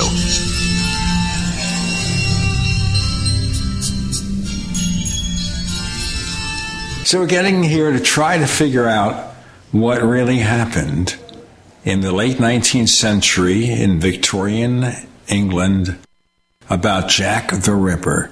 What if it was all, at the end of the day, something that was made up? They took a few cases and they made up this legend, and there could never be a reality. Is that the possibility? It's absolutely a possibility. It is possible that there were murder victims related to gang violence or just industrial accidents, whatever. There could have been just some angry murderer, domestic disputes, and the press ran with it. I don't think so, though. I think in this case there was a serial killer, for lack of a better word. There was someone targeting these people in a vicious manner for reasons we don't know. We'll never know why he did it, or she. There are people who say there was a Jill the Ripper, not Jack. Wait a minute. Stop the presses. A Jill the Ripper instead of a Jack the Ripper. Why would anyone think that? I mean, I could see it being a possibility. Well, one of the people who famously said it could have been a woman was Arthur Conan Doyle. Yes, the author of Sherlock Holmes himself would have said, it would have been very easy for a midwife to walk through the streets of London covered in blood without anybody noticing her. And a conspiracy is born. Well, plus a midwife would know where all the organs are, too. True. So there have been people over the years who believed it could have been a woman. I believe there was a killer. Maybe it could have been two people working together. Probably not. That targeted these unfortunate people, eviscerated them, and were either caught or killed, or escaped and went even crazier if it was done. But there was definitely violent crime in the area. Could the media have overhyped it? Yes. But we do have enough of these reports from the police in the mortuary photos to show that this was not your run-of-the-mill murder. There was something to it. How wide an area did these things occur? In that very restricted area or in other places? of these canonical 5 were all in East End of London, in probably a couple square mile area. I could actually pull up a map and tell you the exact, but that would involve you hearing me type, and that's really embarrassing because I'm a slow typer. But they were really close together. Absolutely. It was primarily in Spitalfields and Whitechapel, were the 2 little districts in the East End of London where this happened. Within blocks of each other. So the killer doesn't like to walk very far. No. Or, you're doing these crimes at night with heavy police presence after the first couple murders. In fact, the night of the double event, the second murder, which took part in Mitre Square, which was kind of an open park square area, the murder and evisceration and mutilation was done probably within a 10-minute time frame, because we have the reports of the police that were patrolling the area of when the one checked in and then when the body was found. It was just a matter of a few minutes in the pitch black that this happened. And because of researchers that are obsessed with this kind of thing, we have those reports, those little minuscule things like the minutes of a police report of every 10 minutes on these nights. It's really amazing what we've been able to find over the years. Were there any possible sightings, descriptions of the perpetrator? There were. There were people who had reported seeing people, whether it was the killer or not. Mm-hmm. There were eyewitness accounts that tend not to match between suspects. So we don't know. It's possible. I think the closest we came to someone seeing them was the Liz Stride murder in the alleyway that was interrupted. I think if Louis Diemschutz, the carriage driver, was a minute or two earlier, he would have actually caught Jack in the end. They were that close. Unfortunate misses, then. Although, not for the researchers. Because it's given us 130 years of, for lack of a better term. So were there other cases outside of London that occurred afterwards that some researchers have said, these look an awful lot like Ripper killings? There were. There was in the United States, as a matter of fact, in New York City. And ironically, one of the killings that had been referred to in the press as a very Jack the Ripper-like killing, and the description of it as a very Jack the Ripper-like killing, happened within a few blocks of the office of Dr. Francis Tumblety. So, again, there's that name again. He comes back into the picture all the time. But, yeah, there were Ripper-like killings reported throughout different areas in the United States, in Mexico, in Germany, in Australia. Now, a lot of that could be copycat killers. It could be, but no, people are reading about these crimes. Sad to say, some people emulate them. So it's tough to try to connect the dots there. It'd be great if we could, but it's really difficult. Sadly, there were in many countries Ripper.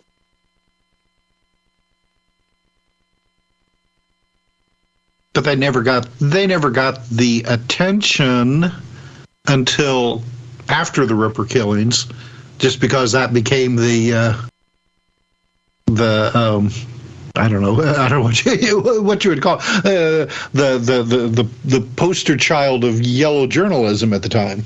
Well, exactly, and ironically, there was a series of murders in London right after the Ripper killings. that are called the Thames Torso Murders. Because they were finding torsos. Just pretty brutal. But the Thames Torso Murder doesn't roll off the tongue like Jack the Ripper. I mean, it was, if you think about it, this was, because, like I said, most people believe it was a journalist who came up with the name, and that letter that gave him the trade name, as he says in the letter. And it works. It was a name that was to never be forgotten once it was uttered. You can't forget something like that. So, Gene, to your question, in a sense, yeah, the media created the sensation, but the killing did happen. So our listeners are going to be really mad at us if we don't continue the story that we had started with a couple of breaks ago about the 1920 cryptids. Oh, the Mothman sighting, yeah. Yes, yeah. We need to continue with that. Yes, right, we can never give up on the Mothman. No, because everywhere there's a Mothman. In Illinois, there's a Mothman in a Chicago suburb, and certainly at Point Pleasant, West Virginia, and certainly we've got Brian and Tim and Gene. You're in the Paracast.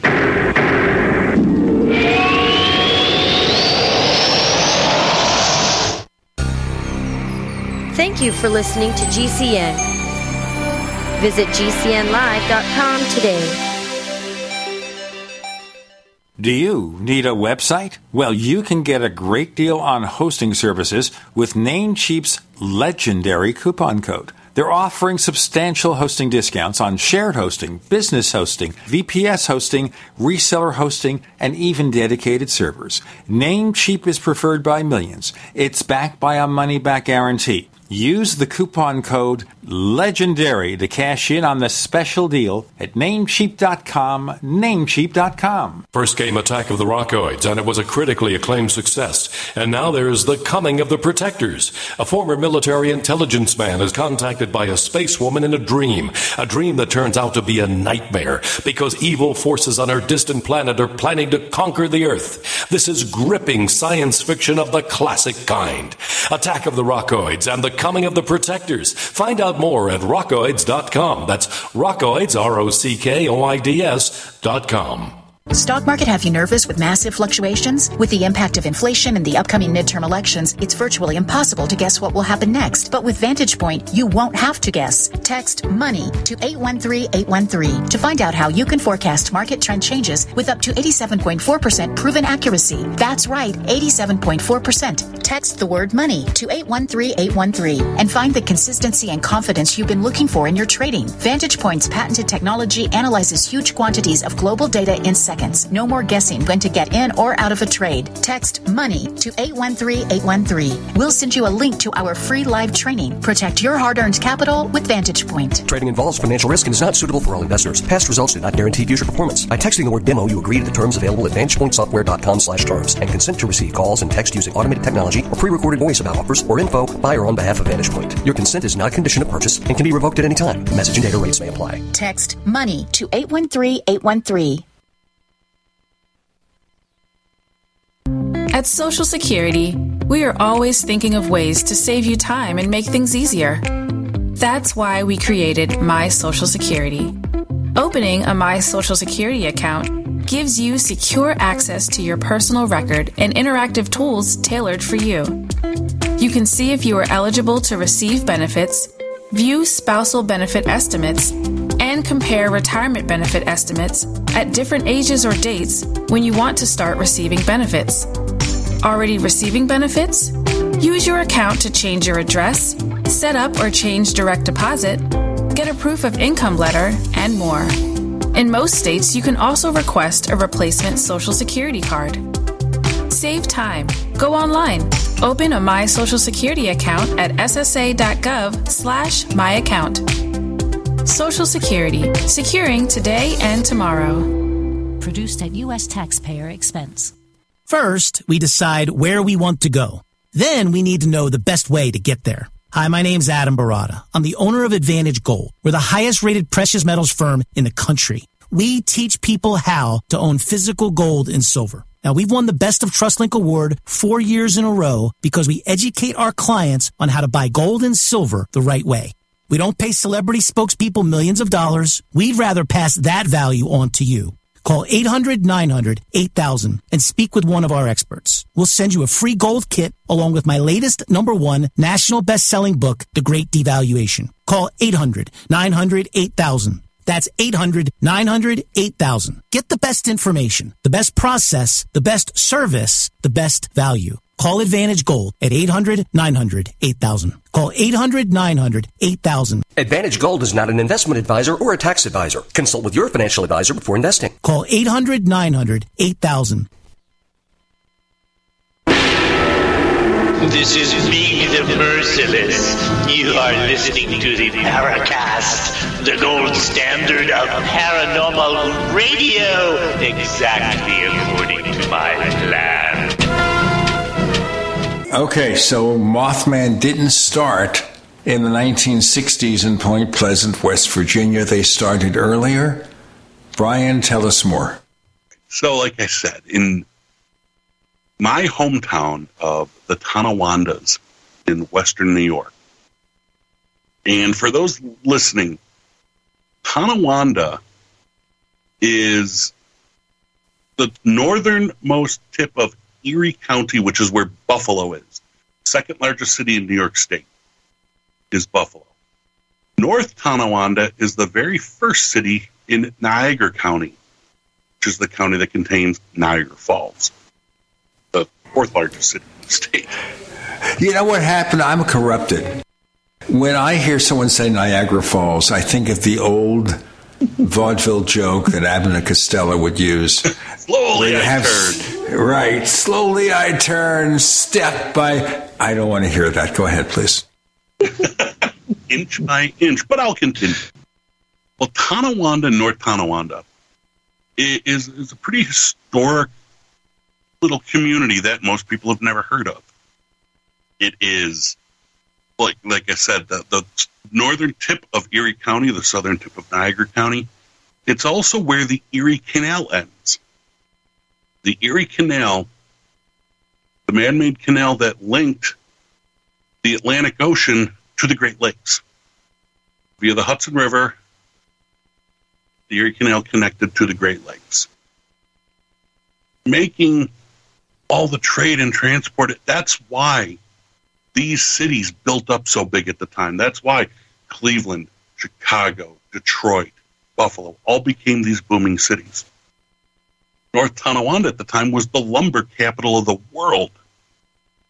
Also, North Tonawanda is famous because they invented the carousel. Herschel Spellman carousel came from North Tonawanda, New York. And another product you might all have heard of, Wurlitzer, of Wurlitzer organ and jukebox fame, North Tonawanda, New York. Well, in 1920, in the summer of 1920, there were several reports throughout the newspapers of this flying cryptid. They didn't call it that at the time, obviously. It was most commonly referred to at the time of a flying scarecrow. Other people claimed it was a flying Indian, Native American, which lended itself, as I'm sure you could tell by the name, Tonawanda in North Tonawanda. This was native territory. Tonawanda is Seneca, or swift running water, is what the name means. It was part of the Iroquois, original Five Nations, was this area. So there were a lot of Native American legends and lore.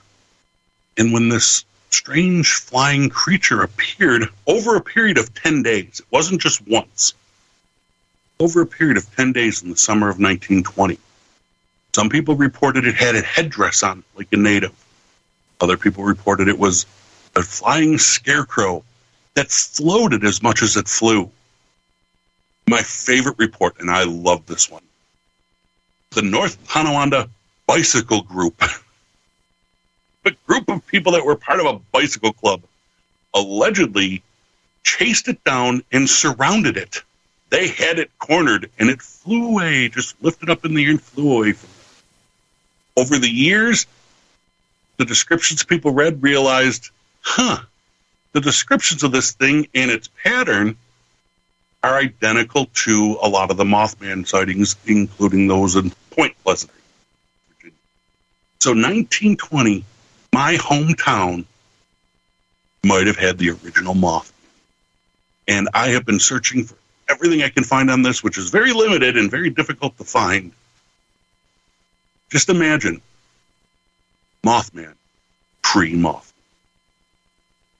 So did this thing have wings like the purported Mothman sightings? I mean, you've said it was described as looking like a scarecrow or a Native American. I mean, feathers. Yeah. One of the things that's reported as having feathers. Some people have reported, like I said, of the reports, one of the people who filed a report was a policeman, believe it or not. Not saying that makes it any more credible, but it sounds good to say it. But they report feathers coming from either its head or its back. Hence why some people said, oh, it's one of the natives, one of the Native American chieftains or whatever with the headdress on. Other people just saw things sticking out of it and saw it as a scarecrow because, in a lot of farm communities in the 20s, that's what it would look like to them. I don't know what it was. I know that it did last 10 days. I know it was reported in several different papers, and several different people had claimed to see this. It didn't cause any harm, and nothing bad happened. But apparently it was a trickster, and it liked to swoon down on people. It allegedly stopped all traffic in the area at times. The whole community would stop and see this thing. Then 10 days later, it was gone, never to return. Okay, since you're a former PsyCop guy, let me ask the obvious question. Then, was the only source of information about the 1920 Mothman the newspapers of the day, or what? Unfortunately, yes. That's what makes it tough. I have not been able to find anything other than temporary newspaper accounts. I've been looking. I actually mentioned a local author and researcher, Mason Winfield, who I've got to reach out to. I've got to reach out to him and see what other information he's been able to dig out over the years. Because I think it's an interesting thing to look into. Not whether or not this thing was real, but the fact that there were people seeing these things or thought they were seeing strange flying things into as far back as the 20s. And what could it have been that they were seeing? It just fascinates me. Do I think it was Mothman? I don't know. I don't know what it was. But either way, it's very interesting little tidbit of our history that no one ever talks about. It's not widely known. Even people in this area, when I say, we had a Mothman sighting back in 1920, they all look like it. Now, you mentioned before that North Tonawanda was a center of certain products. Today, it's got a population of barely over 30,000. So has that manufacturing base mostly disappeared or what? Yeah, the lumber industry's gone. Obviously the carousels aren't made here anymore. We still do have the original plant and a museum. And Wurlitzer effectively is a pretty non-existent company now. Their heyday has come and gone. I don't live in North Tonawanda near there anymore. I'm still in Western New York, but not there. My brother, ironically, still lives. And it's a very pleasant little quaint city now. Like you said, not a big population, 30-some thousand people. It's, it's doing better than Niagara Falls, which is just up the road. Niagara Falls, U.S., has been hit much harder economically, the loss of industry. But North Tonawanda is a nice little blue-collar community still. Niagara Falls, does that still serve as a center for many weddings, or is that gone too? You don't see it as much. It's no longer the honeymoon capital of the world. Niagara Falls, Canada, is beautiful still and completely built up and just this fantastic area, and it's magnificent, and there's a touristy area. There's this place called Clifton Hill, which is exactly like Piccadilly Circus in London. I've been to both. I've walked both, and they're identical. It's great. But the U.S. side is a pretty depressed, dilapidated area.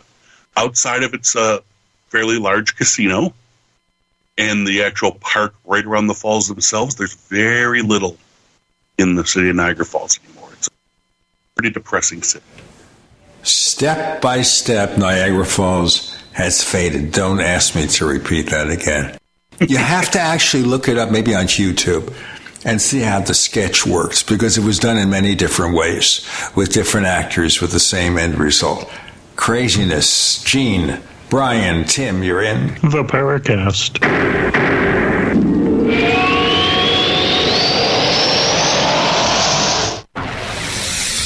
You are listening to GCN. Visit GCNlive.com today. Attack of the Rockoids has been well received by critics and readers alike. It's a thrill-a-minute story you'll never forget. A former U.S. military intelligence officer is haunted by intense dreams about a beautiful woman pleading for his help after a terrible battle in outer space. But the dreams turn out to be true and thrust him into a telepathic love affair with a woman whose faraway planet is intent on destroying the Earth. And now the gripping tale continues in The Coming of the Protectors. It's the second book of the Rockoids trilogy, a galaxy-spanning adventure that pits our hapless heroes against powerful, fanatical enemies that threaten the lives of freedom-loving beings everywhere. Attack of the Rockoids and The Coming of the Protectors. Classic science fiction at its best, available now. For more details, visit rockoids.com. That's ROCKOIDS.com. Did you know that you could easily be saving up to 90% on your taxes by simply making a phone call? That's right. The Fortune 500, the globalists, all the big billionaires and millionaires, they know about the loopholes written into the law where most of them pay almost zero tax. In fact, many of them pay no tax. You even see it on the news. How are they able to do that, but the common person can't? So whether you're a school teacher, a lawyer, a scientist, a millionaire, a billionaire, or whether you're just a regular blue-collar worker, everybody should learn about the legal, lawful loopholes. And we've got an organization and a group that I am so proud to be working with, American Tax Solutions. GCN has a special deal with them to get you the best rates. And here's the most important part. They save you money and then get part of the savings. This is an absolute win-win solution. You've got to give them a call at 855-907-4841 or GCNTaxCut.com. That's GCNTaxCut.com. The only way you miss out is not making the phone call. Make it now.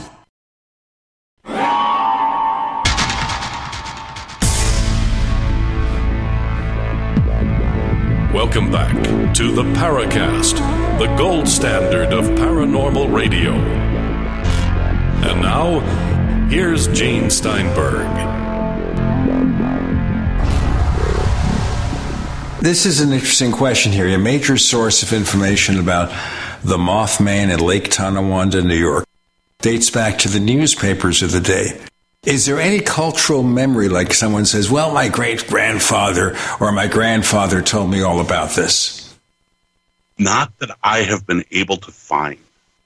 I have put out feelers via social media, things like that. I've asked around the Historical Society in North Tonawanda if anybody has any information like that. But sadly, I haven't been able to get anything like that yet. I'm never going to give up on that, though. I say yet. What does Brian Young, to put you in the third person, what does Brian Young think about the Mothman of 1920? I think there was something bizarre that people were seeing whether it was paranormal or could have been something blown away from one of the factories at the time that just took a while to make its way through town and get away. But I do believe that people saw something that they didn't know what it was.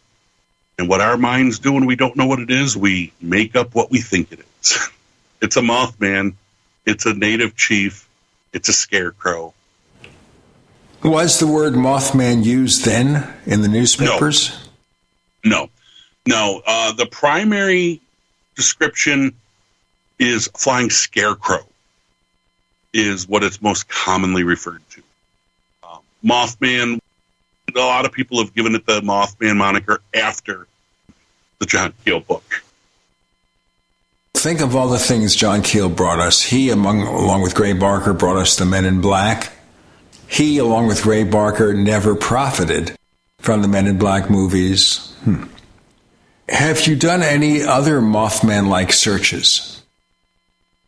I've always been fascinated with Point Pleasant because I read the Mothman Prophecies. Probably the first time I read it, I was 12 years old. And it was one of those books that I tell people all the time, as a skeptic who gets yelled at by paranormal researchers and people for being too skeptic, that book was a life changer. You know, reading the Mothman Prophecies at 12 years old does change your life. And it is, to this day, one of the greatest books ever written on any topic of the paranormal. Now, John Keel was a very, very interesting character. I met him a number of times. I had a magazine on UFOs and the paranormal out in the 70s and 80s, and he wrote articles and occasional letters with a very sardonic humor. I met him in New York City. He used to co-host the New York Fortean Society meetings with Tim Beckley. I don't know whether Tim Swartz was ever there or not. I don't remember you, Tim. No. You missed a lot. I had so much fun going to that. It was held on East 30th Street in Manhattan. And there was this Korean deli with a salad bar to which we'd go for an early dinner. Keel made big hay of Mothman. It was the one book that really, really made him money because they bought it and made a fictional version of it for a motion picture. That did so-so. With Richard Gere playing a composite of a character named John Klein that was partly based on John Keel. So John Keel could go around saying, hey, Richard Gere played me. I remember when that movie came out, I was so excited because, like I said, it was a game changer, that book. And I went to see the movie, and I was so angry and mad at that movie that it just bothered me. Then I watched it about 10 years after it came out. And I actually appreciate the movie for what it is a lot more now than I did it. But, folks, the book is much better. The movie's not horrible. Yeah, I agree with you on that. You know, it was the same way with me. You know, I went, well versed in the book, and went and saw the movie, and it's like, oh, what did they do to this thing? But then, like you, I saw it again later, and just for if you go and separate the two, the book it was supposedly based on, and then and the movie itself. It does a really good job with that creepy, paranoid atmosphere. It does, and Gere's good in it, which is saying a lot because he's really not in most of his films. Well, it's true, and they bring up some interesting things in the movie, like the strange phone calls and things like that, which, more than likely, Keel himself was being hoaxed. But in the movie, it's Ingrid Cole who's supposedly, making the phone call. Which they combined two parts of the book for that, too. So. Right. Of course, the legend here is possibly one of the hoaxers contacting Keel Well, two of the hoaxers were Jim Moseley and Gray Barker, some major figures of the UFO field who, amongst other pursuits, engaged in playing pranks on people. Now, Gray Barker wrote a book about Mothman called The Silver Bridge. Did you ever read that one? I have, yeah. Now, that's, of course, we call that fact fiction. Yes. If we're going to be precise about it. But now, having spent time reading these books and being interested in Mothman, the real Mothman, what's your take on it? What should we know about it that maybe we didn't know?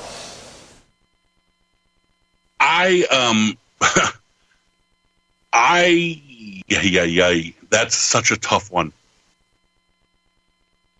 The intellectual side of me says, I think there may have been some kind of large crane that had gotten maybe some nuclear radiation or something on it from the TNT area that kind of made it bigger or deformed, and that's what people might have been seeing.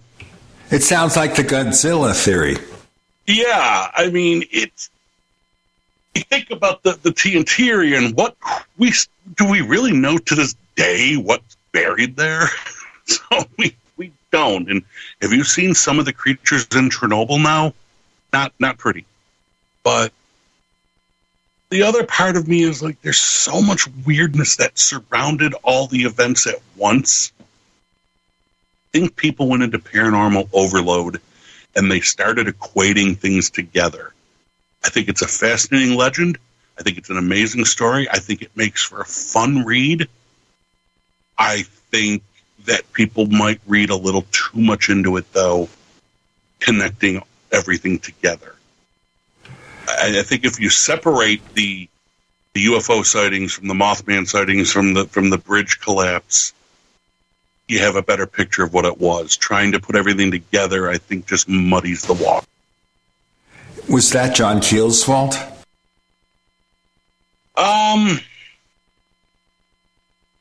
Yes and no. I mean, it's his fault because his book was so darn good. But it's not his fault because he wasn't going to write 3 books and 3 things were happening. Yeah, I mean, let's blame him, but say I don't want to blame him because the book is just too good.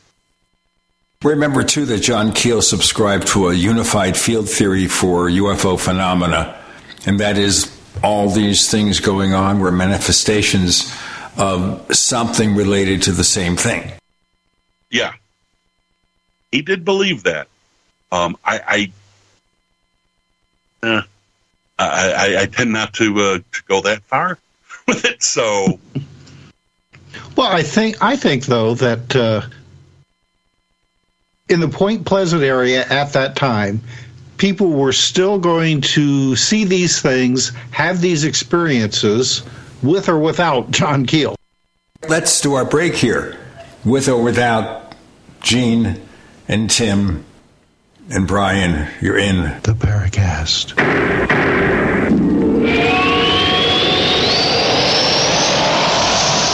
Do you need a website? Well, you can get a great deal on hosting services with Namecheap's legendary coupon code. They're offering substantial hosting discounts on shared hosting, business hosting, VPS hosting, reseller hosting, and even dedicated servers. Namecheap is preferred by millions. It's backed by a money-back guarantee. Use the coupon code LEGENDARY to cash in on the special deal at Namecheap.com, Namecheap.com. First came Attack of the Rockoids, and it was a critically acclaimed success. And now there's The Coming of the Protectors. A former military intelligence man is contacted by a space woman in a dream that turns out to be a nightmare because evil forces on our distant planet are planning to conquer the Earth. This is gripping science fiction of the classic kind. Attack of the Rockoids and The Coming of the Protectors. Find out more at rockoids.com. That's Rockoids, ROCKOIDS.com. If you're like most Americans, you can see things are out of control. Global problems have local consequences, too many of them.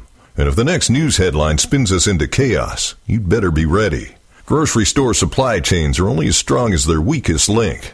Don't wait for them to break. Today's the day to secure emergency food for everyone in your family.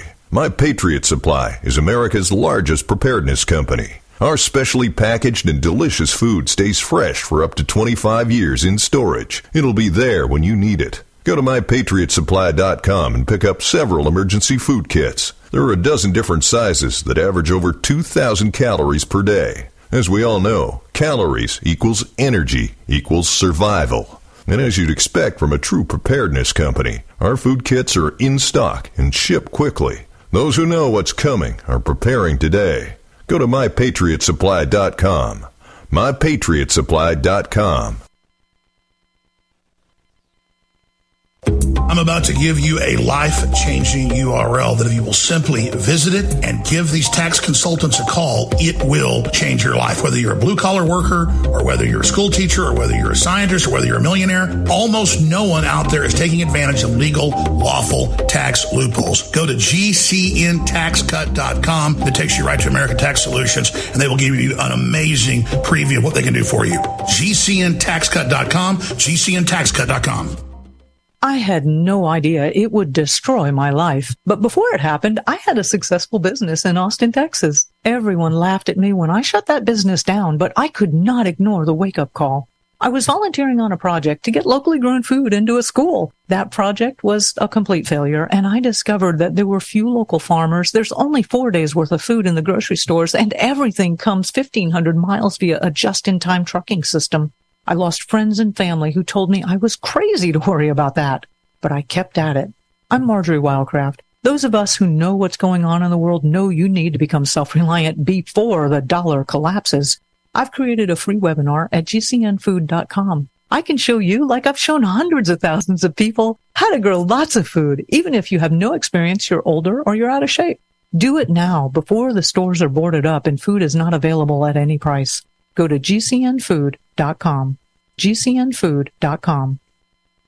Frustrated trying to get business capital? Want to take the slow process and rejection out of the equation? GCNloans.com removes the slow, irritating approval process. Instead, get quick, simple funding. Powered by David Allen Capital, 80% of our pre-qualified clients are approved in days. Pre-qualify at GCNloans.com and get your money this week. It's that easy. GCNloans.com. That's GCNloans.com. We'd like to hear from you. If you have a comment or question about the Paracast, send it to news@theparacast.com. That's news@theparacast.com. And don't forget to visit our famous Paracast community forums at forum.theparacast.com. Tim Swartz, I'm going to ask you a quick question because of last week's episode featuring James Fox, director of Moment of Contact and the Phenomenon. I know at the time we did the show, although you were familiar with the 1996 UFO crash creature sightings in Varginha, Brazil, have you had since an opportunity to see the film? Yes, I have. Before we get back to our guest, Brian Young, what's your take on it? Oh, I enjoyed it. I mean, I always enjoy James' films. This one, like rather than the Phenomena, which covered all kinds of different cases, his new one just deals with this possible UFO crash and creature sightings and possible capture in Brazil. So, I mean, I think that he really did. I mean, it was very well done. I mean, he actually did his homework, and they, spent years contacting these witnesses and convincing them to come on to camera. And to me, it says a lot about some of these cases when you have witnesses, how many years later, still saying that, we had these experiences, rather than, no, we were just kids, having fun with things. It's like the African sightings with the school children. I mean, they were interviewed years later after they were adults, and all the ones that they could find still agree that they had an unusual experience. So, I mean, to me, to include things like that in his film, you know, that means a lot. And for those who haven't seen Moment of Contact, there's a segment towards the end of the film where James Fox and his crew are nearly shot at. Yeah, that's a powerful scene, and once again, you know, all these years later, and this case is still evoking these kinds of emotional responses from the people who were supposedly involved in it. Well, there's this one where a witness to the actual crash of the UFO guides James and his crew to the location near a house, a White House, not that White House, but a house with the exterior in white. And the first time he does this, he misses the location. Then they hone in on the location. They get to that location. He leaves the vehicle and breaks down in tears, having found it. That was probably the most compelling part of the film. Yeah, it's, you know, to me it's obvious that we can speculate and try to come up with our interpretations on what actually happened with these people. But all I can say is that it sure seems clear to me that these people had some kind of bizarre experience. Unlike Roswell, where it came and went immediately, and then 30 years later, everybody's remembering it after Stanton Friedman locates one of the witnesses. There you had memories colored by 30 years of pop culture, the pollution of the Aztec, New Mexico episode cited in the book Behind the Flying Saucers by Frank Scully. You had all that polluting everything, and it's been difficult over the years to get a good story. Here, the story came out right away, and you had the witnesses that you could trace what they said then to what they said now and get a better linear picture of the events. Yeah, it's always interesting to see these witnesses, especially, you know, like the younger ones after they've grown, just to, like you said, to compare and see if they have come up with any new interpretations of their experiences. But it generally all comes back to they agree with their past selves on what they saw. Brian, have you looked at all into any of the reports of possible UFO crashes? A general overview. I mean, obviously the Roswell and the Blue Book stuff, and you know, the pop culture crash sites. Always, read up on, but I have actually. As someone with a skeptical bent, a general interest in the paranormal, let's talk about Roswell. Do you think something happened there? Absolutely something happened there, but was it military or was it alien? That's my question. One of the things growing up where I am, or where I grew up, is I'm very close to Niagara Falls Air Force Base. So, I would see a lot of weird things that you knew were from the Air Force Base. And I'm sure it was even weirder then to people. But yeah, something definitely happened. Whether it was extraterrestrial or military, that I don't know. Well, it could be none of the above. True. The thing that bothers me again about Roswell is the fact that the initial memories were retrieved 30 years later. Whereas with Virginia, it's immediate, almost immediate, that we know something has happened there. And that's a huge difference. No, it is. And it's being able to actually talk to eyewitnesses, get their reaction, being able to actually study their reactions to their body language, their retelling of the stories. You can learn a lot more, you can see a lot more, and you're right, it's much more fascinating. Have you ever heard this case? I have. Oh, okay. Yeah, not about it, just, God, I'm even embarrassed saying this, but the YouTube video version of it. That's okay. Yeah, YouTube is such a mixed bag. You could produce anything on YouTube, unless you violate some very severe restrictions. You can just get anything on there and use it as something, which is good and bad. But getting back to Mothman, now obviously we have the newspaper accounts from 1920 that you've relabeled Mothman because of the similarities. The Mothman, the real Mothman, Point Pleasant, West Virginia. Their point here is that the UFOs, the crash of the Silver Bridge, and the sightings of this creature were separate incidents. What do you think caused Mothman? Like I said, I think it could have been a deformed or a mutated crane or other large bird from the area. And then again, it could have been a flying cryptid. It could have been anything. But ironically, going back to the Jack the Ripper thing, think about it. Mothman is still such a pop culture icon because of the name given to it by a journalist. Thanks to the Batman TV series, Mothman was given a name that's... the branding question. We'll talk about branding after we hear this branding with Brian, Gene, and Tim. You're in the Paracast.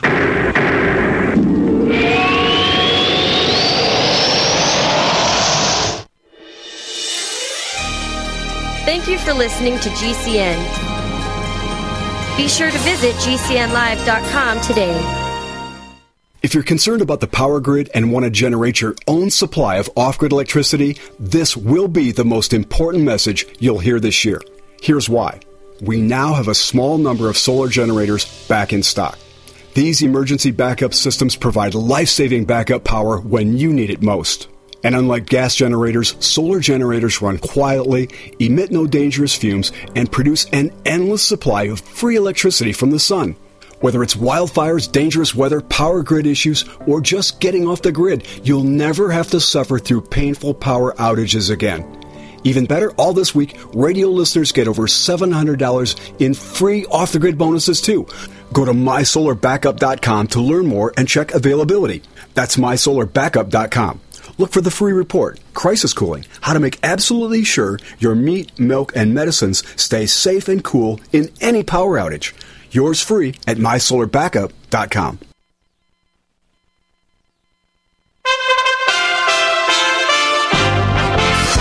USA Radio News. Police in Chesapeake, Virginia released a so-called death note written by the gunman Andre Bing sometime before he fatally shot 6 people at the Walmart where he worked as a supervisor before turning the gun on himself. The gun, by the way, purchased legally before the shooting on Tuesday night. Huawei and ZTE are no longer allowed to sell communications equipment in the U.S. The Federal Communications Commission voted unanimously to approve the new rule. It's also restricting the use of some China-made video surveillance equipment. $9.12 billion spent online during Black Friday, setting a new record, so says Adobe. Sales were up overall on the first day of the holiday shopping season. Award-winning actress and singer Irene Cara has died at her Florida home. The voice behind Fame and Flashdance What a Feeling was 63 years old. Online at usaradio.com, you're listening to USA Radio News.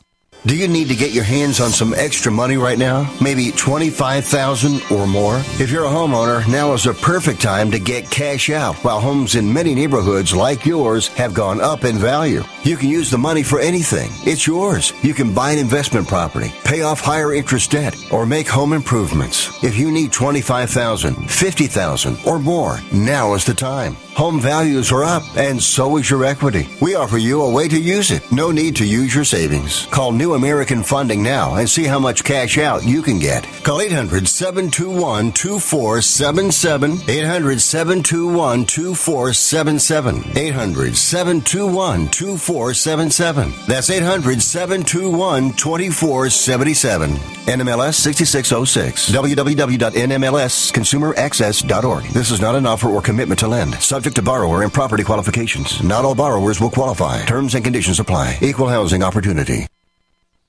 Airlines have just reduced their prices even more. Book 30 days in advance and save big. Want the absolute lowest prices on your airline tickets? Then call the Low Cost Airlines Travel Hotline right now for prices so low we can't publish them anywhere. The only way to access our low rates and save up to 70% is to call. Save hundreds on your vacation tickets by calling right now. You can fly anywhere in the world and pay discount prices on your airline tickets. Book a flight today to London, Paris, Madrid, or anywhere else you want to go and pay a lot less guaranteed. Call the International Travel Department right now at Low Cost Airlines. 802-341-4535. 802-341-4535. 802-341-4535. That's 802-341-4535. Hi, this is James Fox from Chasing UFOs. You're listening to the Paracast, the gold standard of paranormal radio. Okay, there you go. The branding. So we had Flying Saucer, which was a branding that was rather questionable. We have Jack the Ripper, with the British bent. Jack the Ripper, right? Of course, that sounds sensational. We have Mothman. I mean, wow. Look at Mothman. How much of paranormal phenomena is more or as much about the branding as it is about what might have happened? Well, I think the branding is super important. Branding is incredibly important to the ones that break out into the mainstream. Without calling something Bigfoot, most people wouldn't know about what Bigfoot was. It was just Yeti or Sasquatch or Skunk Ape. Well, maybe Skunk Ape. But Bigfoot, the branding. Everybody on the street knows what Bigfoot is. Branding is important. But the events themselves would be known to the people that are interested in such things with or without the brand.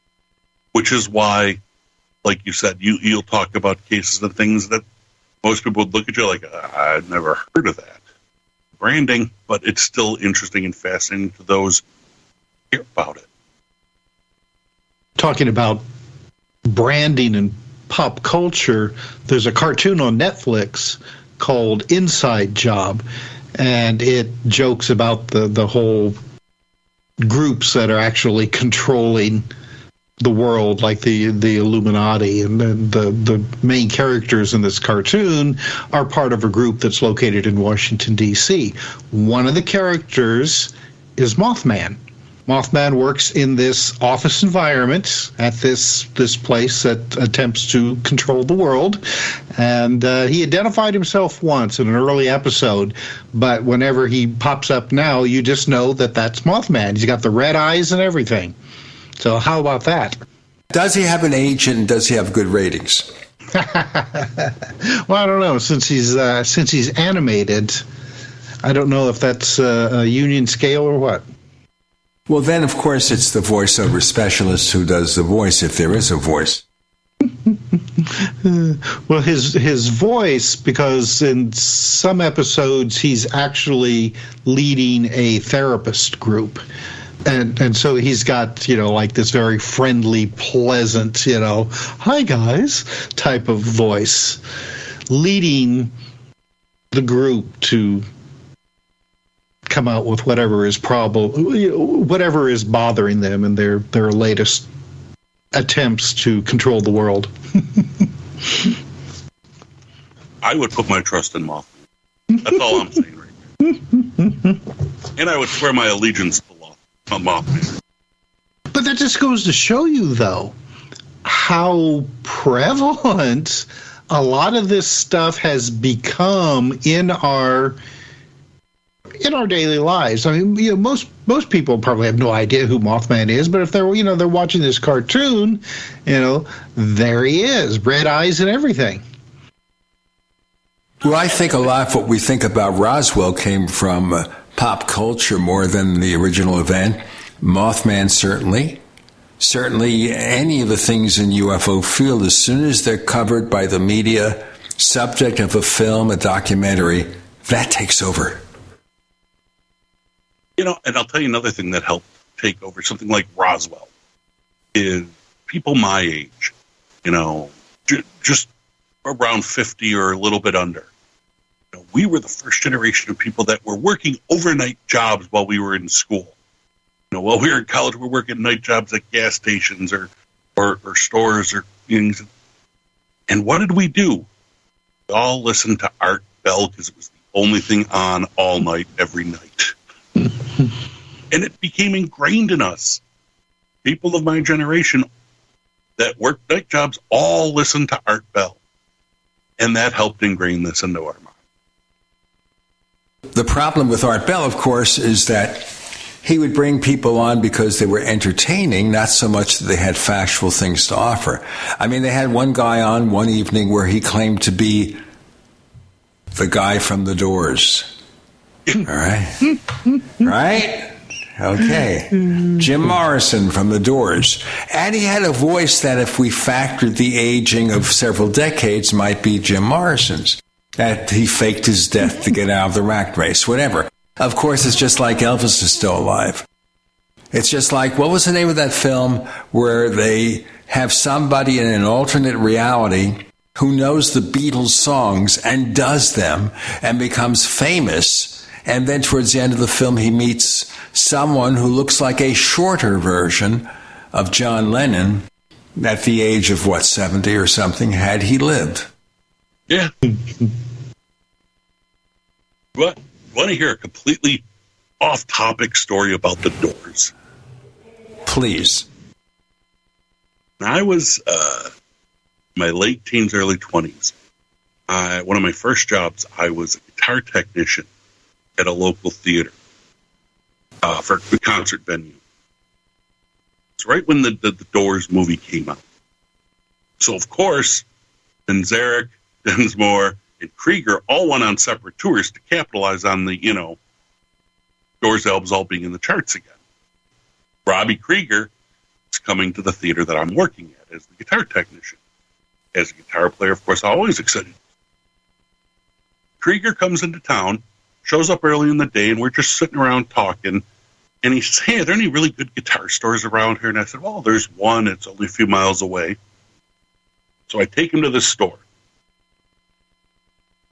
And this is where the story gets so... You can't make this stuff up. We walk in. The Doors are the hit of the moment again, because of the movie. The guy working at the counter at the store is wearing a Doors t-shirt. We walk in, me, another guy who worked at the theater, and Robbie Krieger. Krieger says, "Hey, can I check out any of these guitars?" The guy's like, "Yeah, go ahead. Just let me know. We'll get it off the wall, plug it in." Krieger sits down and he's playing this one guitar, and it's just beautiful. And he's doing the flamenco guitar playing. Guy in the Doors shirt comes over, standing over us, looks at him and goes, "Dude, you're pretty good. You ever think of playing in a band?" Krieger looks up, totally stone-faced, and says, "I just play for fun, around the house." Guy leaves. We leave the store. I said, "I can't believe you were on his t-shirt," and he said that to you. And he turned to me and said, "Brian, what you got to remember is Ray, John, and myself are musicians. Jim was a rock star. Even in the 60s, that would have happened. Jim was the rock star." Wouldn't it have been nice, though, if he had actually played some licks from the Doors with this guy wearing the Doors t-shirt? Yeah, like, you're on his shirt. Your face is on his shirt. And he asked if you've ever played in a band. Oh. And therefore we know that people are strange. There was a story they told about Queen Elizabeth where she and her bodyguard were out somewhere in a field. And she would get out among the people. She wasn't always protected by this large coterie of people, evidently. And these American tourists come up to her and they say, "Do you know they ask for directions to Buckingham Palace or something. And she gives them directions, and then they say, have you ever met the Queen? And she says, no, I haven't, but my bodyguard has. He can tell you stories. And then they leave. And this is just a very brief version of the story. And I'm sure their facts are somewhat wrong. But she says to her bodyguard, when they get home, imagine what will happen when they find out who they were talking to. Yeah. She was like that, but we never really saw that, unfortunately. We have Brian, Gene, and Tim. You're in the Paracast.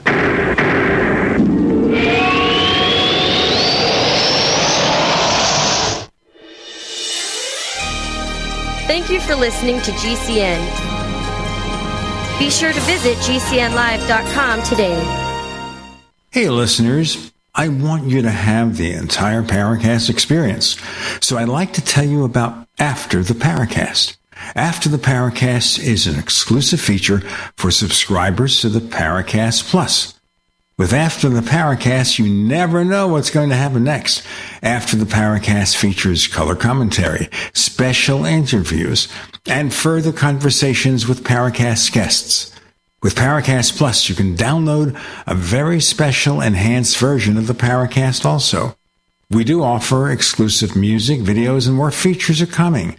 To get more info about subscribing, please visit theparacast.plus. Once again, theparacast.plus. Prices are just $1.50 a week, less than a cup of coffee at your local convenience store. Check out theparacast.plus to learn more about Paracast Plus. For 20 years, I've been an afternoon napper, usually for about 30 minutes, but never longer than an hour. I justified this behavior by observing that animals take quiet times in the afternoon. All 5 cats go quiet, as does the dog. The chickens all sit quietly under a tree for about 90 minutes every afternoon. The wild birds say nor sing anything during this time. All goes quiet. Since beginning daily use of Your Way, I've not taken an afternoon nap, nor has the thought of taking one ever entered my mind. I'm single and homeschool my 3 children. I feel I'm a bit calmer and a bit more alert in managing them since using Green Meadow Way. Finally, I've been tortured with sciatic nerve pain for the last year. After a month on Green Meadow Way, the improvement has been great, and I hope for a complete release from that energy and life-sucking malady. Call 888-988-3325. That's 888-988-3325. Or visit bestwayprotein.net. That's bestwayprotein.net. Tahibo Tea Club's original Pure Pouty Arco Super Tea comes from the only tree in the world that fungus does not grow on. As a result, it naturally has antifungal, anti-infection, antiviral, antibacterial, anti-inflammation, and anti-parasite properties. So the tea is great for healthy people because it helps build the immune system, and it can truly be miraculous for someone fighting a potentially life-threatening disease due to an infection, diabetes, or cancer. The tea is also organic and naturally caffeine-free. A 1-pound package of tea is $49.95, which includes shipping. To order, please visit shopsupertea.com. The first word is shop, spelled S-H-O-P, then the word super, and then the word tea. The complete website is shopsupertea.com, or call us at 818-984-6100 Monday through Saturday, 9 a.m. to 5 p.m. California time. That's 818-984-6100. ShopSuperTea.com. Radio. Why should I advertise on radio? There's nothing to look at, no pictures. Listen, you can do things on radio you couldn't possibly do on TV. That'll be the day. All right, watch this. Okay, people, and now when I give you the cue, I want the 700-foot mountain of whipped cream to roll into Lake Michigan, which has been drained and filled with hot chocolate. Then the Royal Canadian Air Force will fly overhead towing a 10-ton maraschino cherry, which will be dropped into the whipped cream to the cheering of 25,000 extras. All right, cue the mountain.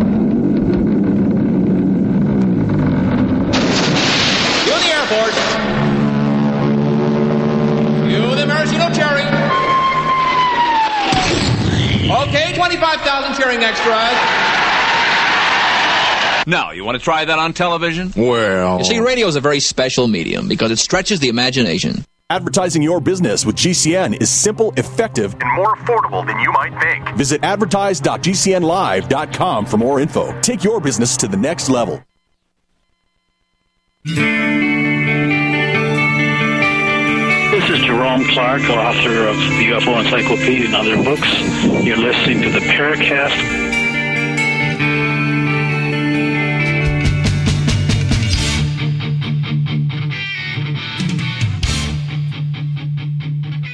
By the way, we'll have the uncensored Brian Young this week on our After the Paracast podcast, available strictly to subscribers of the Paracast Plus at theparacast.plus for more info. Right now, Brian is talking to us about a number of interests. We started off with the legend of Jack the Ripper, about a possible Mothman sighting from 1920, about his various interests in the paranormal. Amongst all those things, Brian, obviously a serial killer is not paranormal. Obviously a strange creature can be something real, but misinterpreted, or something we didn't quite understand. Do you think there is any paranormal reality to anything, UFOs, etc.? I'm going to give the answer now that your audience will hate. I don't. I have never seen anything that has made me believe. I'm fascinated by it. I also know people who I trust and would put my, I would put them in, charge of my life, that swear they've had experiences. People that have never lied to me about anything, and why would they lie to me about this? And they swear they've had experiences. So I'm not going to say it's all BS, but I don't know. Do I want to believe? That I also don't know. I think part of me wants to be a believer. I would love tomorrow we find Bigfoot. I would love tomorrow if, the UFO lands on my front lawn. Do you really think you'd love to have a UFO land on your front lawn? It depends on if the probe comes out or not. Well, I'm thinking also about the cases where people get close to a UFO and become sick. Remember in Virginia, when someone handled the creature, he got sick and he died. I was a 3-pack-a-day smoker for over 25 years. I've quit now, and I've been off cigarettes for years, but, nothing's going to hurt me from a UFO. Okay, because there are instances like the Crash Landrum case from 1980, where a UFO came close to this car, and everybody in the car suffered various degrees of illnesses over the coming years. So, again, can we just say UFOs are dangerous to your health? Wouldn't that be evidence of reality? A negative impact? You would think, but it also could be evidence of where I live has one of the highest cancer rates in all of the world because we buried a lot of nuclear waste here. A lot of the stuff from the Manhattan Project was buried here. This is the area of Love Canal.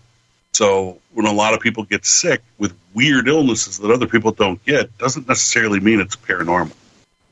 But in your case at night, do we see you glowing in the dark? I hope not. I mean, that would make me like a dead Jedi or something, wouldn't it? I still remember those fateful words as he stands in front of his son, whose hand has been severed with a lightsaber. I am your father. Yeah, and I'd say, Dad, can I have the keys to the Death Star? If Darth was my dad, I'd be pretty proud. But no, you think so? I think there is a possibility for all of these paranormal things. Whether or not they're real, I don't know. I think all of them, there's a possibility. I've just not seen the evidence.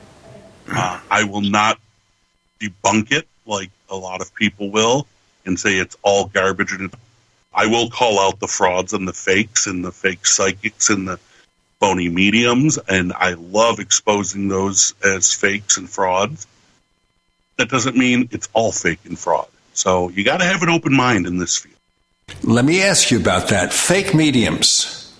Now, we assume when they're giving a reading, oh, your dead mother wants this, they either did some research or use your body language to do a cold reading. Is that most of it? Yes. It's very obvious when it's done too, because it's usually so non-specific. And I don't even mind when it's clearly done for entertainment purposes only. But I also, and for those who are into the unusual and the paranormal and the ghosts and the spiritualism, I don't live too far from Lilydale. So I've grown up hearing that my whole life too. So do I believe there are psychics? I don't think there's ever been any proof of one. Specifically, what kind of evidence must a presumed or alleged psychic produce to make you believe that there's a possibility here? I would want them to be able to replicate what they claim they can do in a completely controlled environment, not controlled to the point where some guys in a lab coat say we've controlled it because we've seen how you can fool them too. But you've got to have experts from not only the fields of science and magic, but also from other fraud, psychics, and people. You need a group that can totally make sure that there's no manipulation.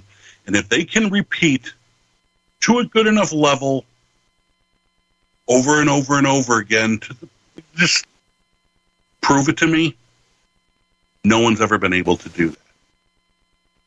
People have passed tests, but they weren't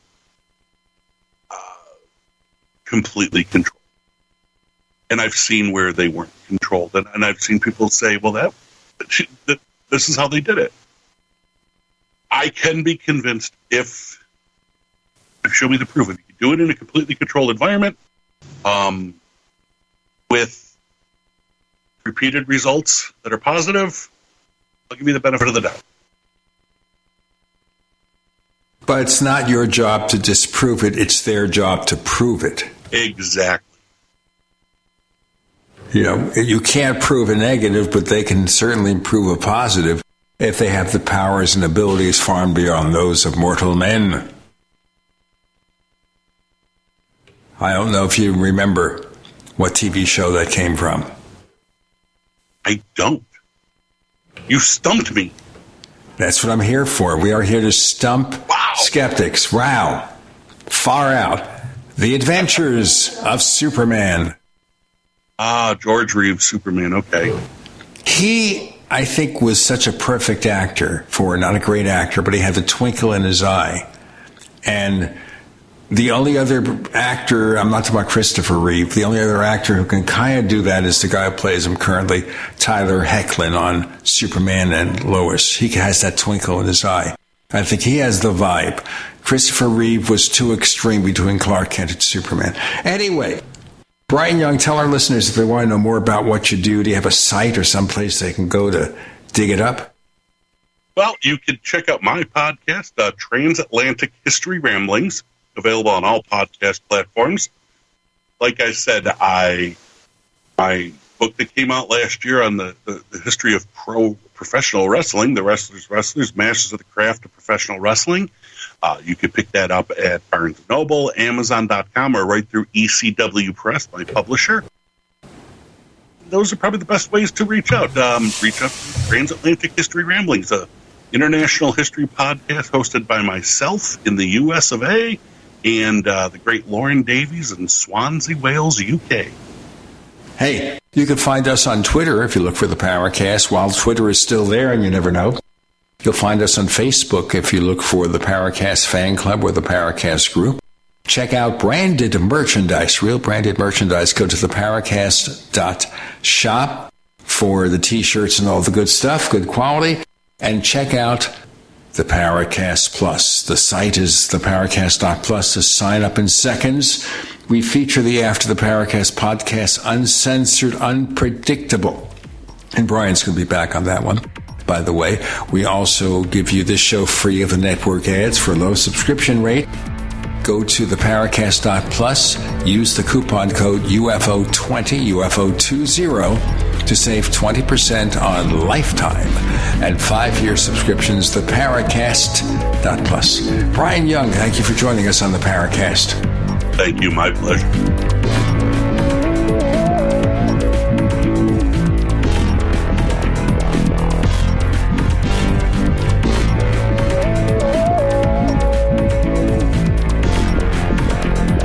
The Paracast, featuring Gene Steinberg, is a copyrighted presentation of Making the Impossible, Incorporated. Tune in next week for a new adventure in The Paracast.